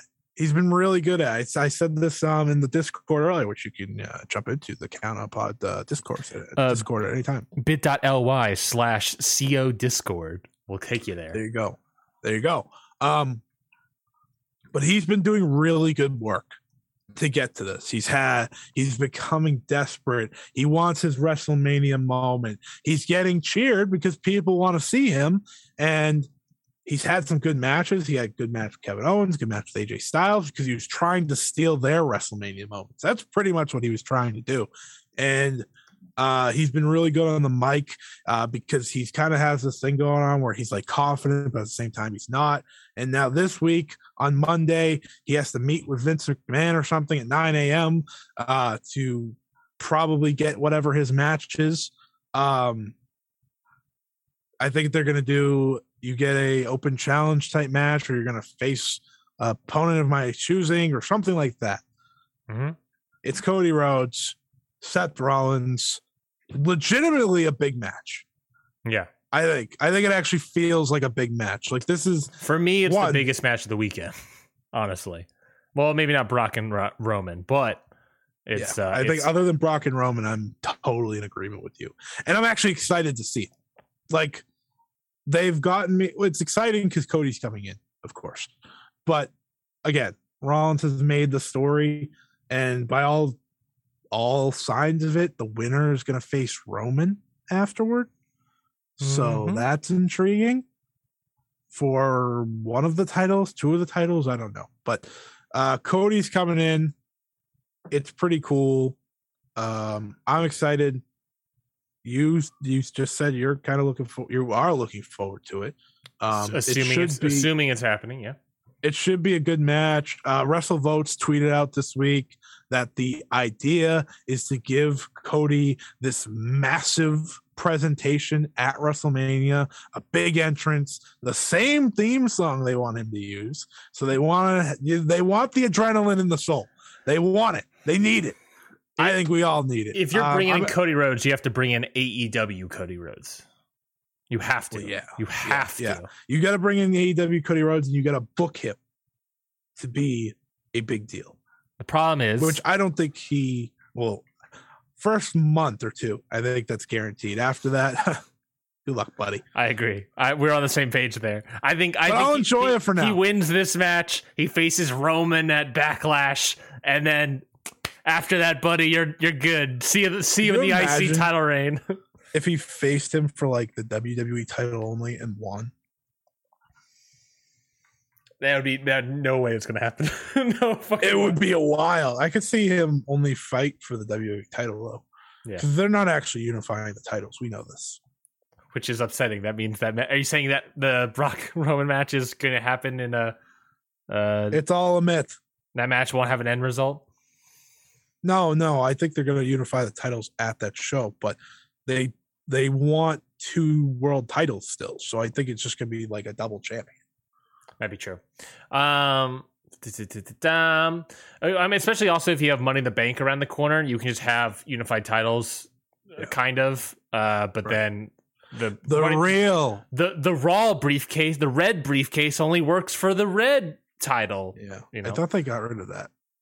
I don't pay attention anymore. The other thing that will probably be happening on this night will be Kevin Owens having the KO show, and then Steve Austin will be his guest. Well, it's definitely happening. It's not probably happening. It's definitely happening. Well, the probably happening is discussion about whether or not it's a match. It's not a match. It's not. It's just he's going to come out and do a stunner and stomp a mud hole and your classics. JR won't be there, so Michael Cole has to say these things. Am I gonna say that I'm not looking forward to this? Because I am, because it's the glass shattering, it's the Stone Cold making his way down to the ring, it's Kevin Owens doing what he does. I thought what Kevin Owens did the other night was actually very entertaining. That's the only like full segment I watched from that show, because you get the instant pop the first time, right? Mm-hmm. Of the glass shattering, everyone freaks out. And then you nail it with the second one because Kevin sold it perfectly. It's going to be fun. It's exactly what it's supposed to be. Just the spectacle of Stone Cold Steve Austin being there is enough to sell it. So yeah. It's weird that like in past WrestleManias, he was just like a surprise thing, but now they are bringing him in. They are using him to sell tickets. Well, it's smart. You should do that. It's smart. You should do that, but it also, in the same breath, it's like, MLW does that with Ricky the Dragon Steamboat. There's a Oh, reason. that's I'm saying there's a reason you do that. I can't imagine Ricky the Dragon Steamboat selling tickets to MLW. I'm sorry. No, it was MLW in Charlotte, North Carolina, I think. So yeah, Charlotte, North Carolina. Night 2. Let's finish out the show. Yeah, Night 2 of WrestleMania. Queen WrestleMania Sunday, to be exact. Yeah. Women's Tag Team Championship. Impact booked the same match. Queen Zelina and Carmella defending their titles against Sasha Banks and Naomi, Rhea Ripley and Liv Morgan, and Natalya and Shayna Baszler. Speaking about Hit the Books, when I booked that, it was a common thing for Hit the Books where Mikey and I started calling ourselves like the Nostradamuses of booking. Because on that, my whole storyline for like the women's division was centered around a Rhea Ripley and Liv Morgan tag team that then turned into like a feud when they broke up and turned to a feud. And here we are, a couple years later, Rhea Ripley and Liv Morgan. Look at that. It could also just be it's either Nostradamus or Monkeys on the Typewriter. One of the two. I think Sasha and Naomi win. I guess. I don't know. I don't know either, man. Who gives a shit? It's a lot better than last year. Lana's not in it, so that's a good start. That's true. An anything goes match, or as I like to call it, a jackass match. Johnny Knoxville versus Sami Zayn. This is gonna be so stupid. It's probably gonna be entertaining. Like, yes, the bare minimum is entertaining on this match. Yeah, Sami Zayn's very good at bullshit, Yeah. and Johnny Knoxville is legitimately the definition of bullshit. Like that's his entire like gimmick of jackass. So I'll be entertained. It's the celebrity match I'm looking forward to. I mean, that's true. I think that's, if it was just this one, I'll be more into it. But it's, it's the thing. It's Logan Paul. It's the Logan Paul one. Come on. Yeah, that's true. John Knoxville winning, I guess. Pat McAfee versus Austin Theory. In what capacity is Vince McMahon involved in this match? I don't know. Austin Theory wins, I guess. He could be like a special guest referee. Jesus Christ! Gonna watch him try to walk down there. Gonna tear the quads again. Oh, maybe it's a good idea. That might be true. Pat McAfee. You think Austin Theory winning or Pat McAfee? I think it could be. I think it should be Theory. I think it's probably McAfee. Okay, I'm gonna go with I'll go with Theory. Raw tag team title match: Randy Orton, Riddle defending the titles against Angelo Dawkins and Montez Ford, and Chad Gable and Otis. Are we going to get a similar match to that one Raw match a couple weeks ago, which was really good? Fantastic. Yeah, I think this would probably be really good too. I'm intrigued that they didn't do Randy versus Riddle like I think everyone expected them to. Randy was probably like, "I'm having more fun doing this. I don't feel like being heel," and they were like, "Well, okay." I mean, they're probably selling good merch and stuff too, so that's also why. Yeah, this should be great. This would actually be a great match. I'm happy Chad Gable is getting a WrestleMania match. Me too. I wish it was more, but I wish it was more too. But I'm just happy he has a match on the card, which will probably be really good. Plus, there's a high chance that sooner rather than later, Chad Gable's name is just going to become Chad. So Chad and Otis, get ready for Chad and Otis down the line. Edge versus AJ Styles. It'll be a good match. I think the build has been crappy, but I think this match is going to be good. Yeah, I don't care about the build. I'm going to be honest. I don't care about the build for this match. The build never mattered to this match. That's also that's the thing about WWE is you have to kind of you have to forget about the build. Which is why I went out of my way to give Seth Rollins credit. Is because he had actually building a match well. Because usually build doesn't matter. Yep. They turned Edge, whatever, blah blah blah. A lot of people are excited for this match, understandably so. It's like an actual dream match. Who would have thought we were going to get Edge versus AJ Styles? I'm going to be the guy to say I don't remember the last great AJ Styles match I saw. I don't. Couldn't tell you. Couldn't begin to tell you. He hasn't had a great match in a long time. Edge, however, had that really great steel cage match with Seth Rollins last year. His feud with Seth Rollins was really good. So I'm looking forward to this one. I think AJ brings his best. This is probably AJ's best, like, on paper WrestleMania match to date, which is kind of crazy to think about. He's had some crazy ones. He's fought The Undertaker. He fought Chris Jericho. He fought Shane McMahon, which is probably his best actual match at WrestleMania today. He's fought Randy Orton. So it's not like he doesn't have big matches, but I think this will be his best.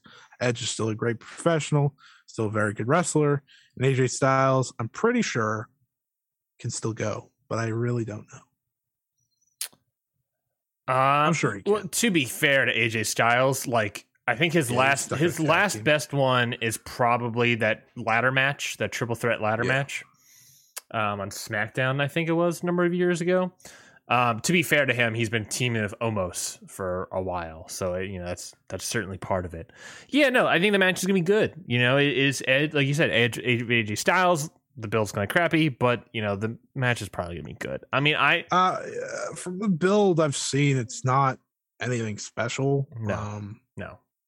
Which it didn't need to be. It's just about the match happening. Yes.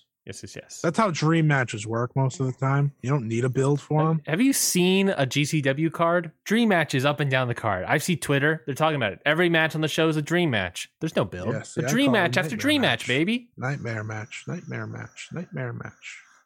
Winner takes all match to unify. This is what they're saying. Unify the WWE Championship and the Universal Championship. Brock Lesnar, the WWE Champion, taking on Roman Reigns, the Universal Champion. The biggest WrestleMania main event or match. Is it a match? No, let me redo that. The biggest WrestleMania match of all time. Can you do it again? Because it's not the biggest. I do want to stress it's not the biggest. It's the most stupendous. No, that's not what they're saying for this match, though. There's literally the premium live event is stupendous, but this match is not. No, this is just the biggest. This match is stupendous and the biggest. Unfortunately, it's not the greatest match of all time. That's the real shame in here. I can't believe they did that. They called a match. And then they proceeded to not give it the best match of the year for their company. Which is the best part by a mile. Okay. Roman Reigns, Brock Lesnar. You have two great wrestlers. You have an actual feud that's, had a fine build. It's been a long-term build. We talked about it earlier. This is the only title that's mattered. This is the only person that fucking matters in this company. Let's be serious here. Yeah. It's Roman Reigns. It's Brock Lesnar. They have one great match in their history. One great match. WrestleMania 31. I thought that was a great match. They have a lot of other matches that are mostly just F5s and spears. I think they have what it takes to have this be a great match. I think Roman Reigns does some great work. I think Brock Lesnar, of course, does great work. Brock Lesnar is, of course, one of the best ever. I think they live up to it. I think they deliver a great match. Will it be the match of the weekend? I don't know. It can be. It can be if they wrestle the way they should. But do I know if it's the best match of the weekend? I don't know. We will see. I'm looking forward to it. And they will finally get their ultimate moment, because I don't know how many moments we need this. But Roman Reigns will hold both world titles at the end of the show. And then I'm just kidding. That won't happen. That won't happen. It would be pretty cool if it did, but it won't happen. Roman Reigns ends the show as the champion for the second year in a row. Yep.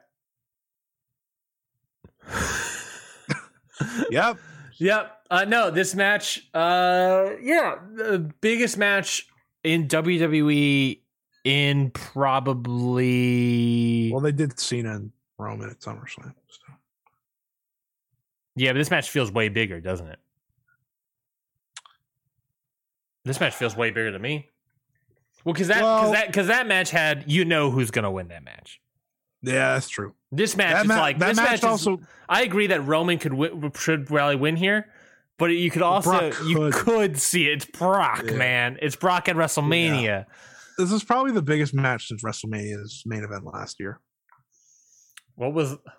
Was Roman, Edge, and Daniel Bryan. I don't know if that match was that big comparative to this one. It was pretty big. I thought there was a chance that someone will. If we want to think of big matches, I'm thinking juicy big matches that I can sink my teeth into, like this one. Real struggling here. Well, there was an entire pandemic as well, so yeah. So we'll go back to 2019. We'll go back to 2019. Are we talking as big of a match as Kofi versus Daniel Bryan? That was a big match. Everything about that felt WrestleMania. Yeah. Not the main event. Didn't have the main event. Sometimes it was better. I was about to say it's better than it did in main event. Yeah, that was it's probably the biggest match since then because you just never know. Should be a spectacle.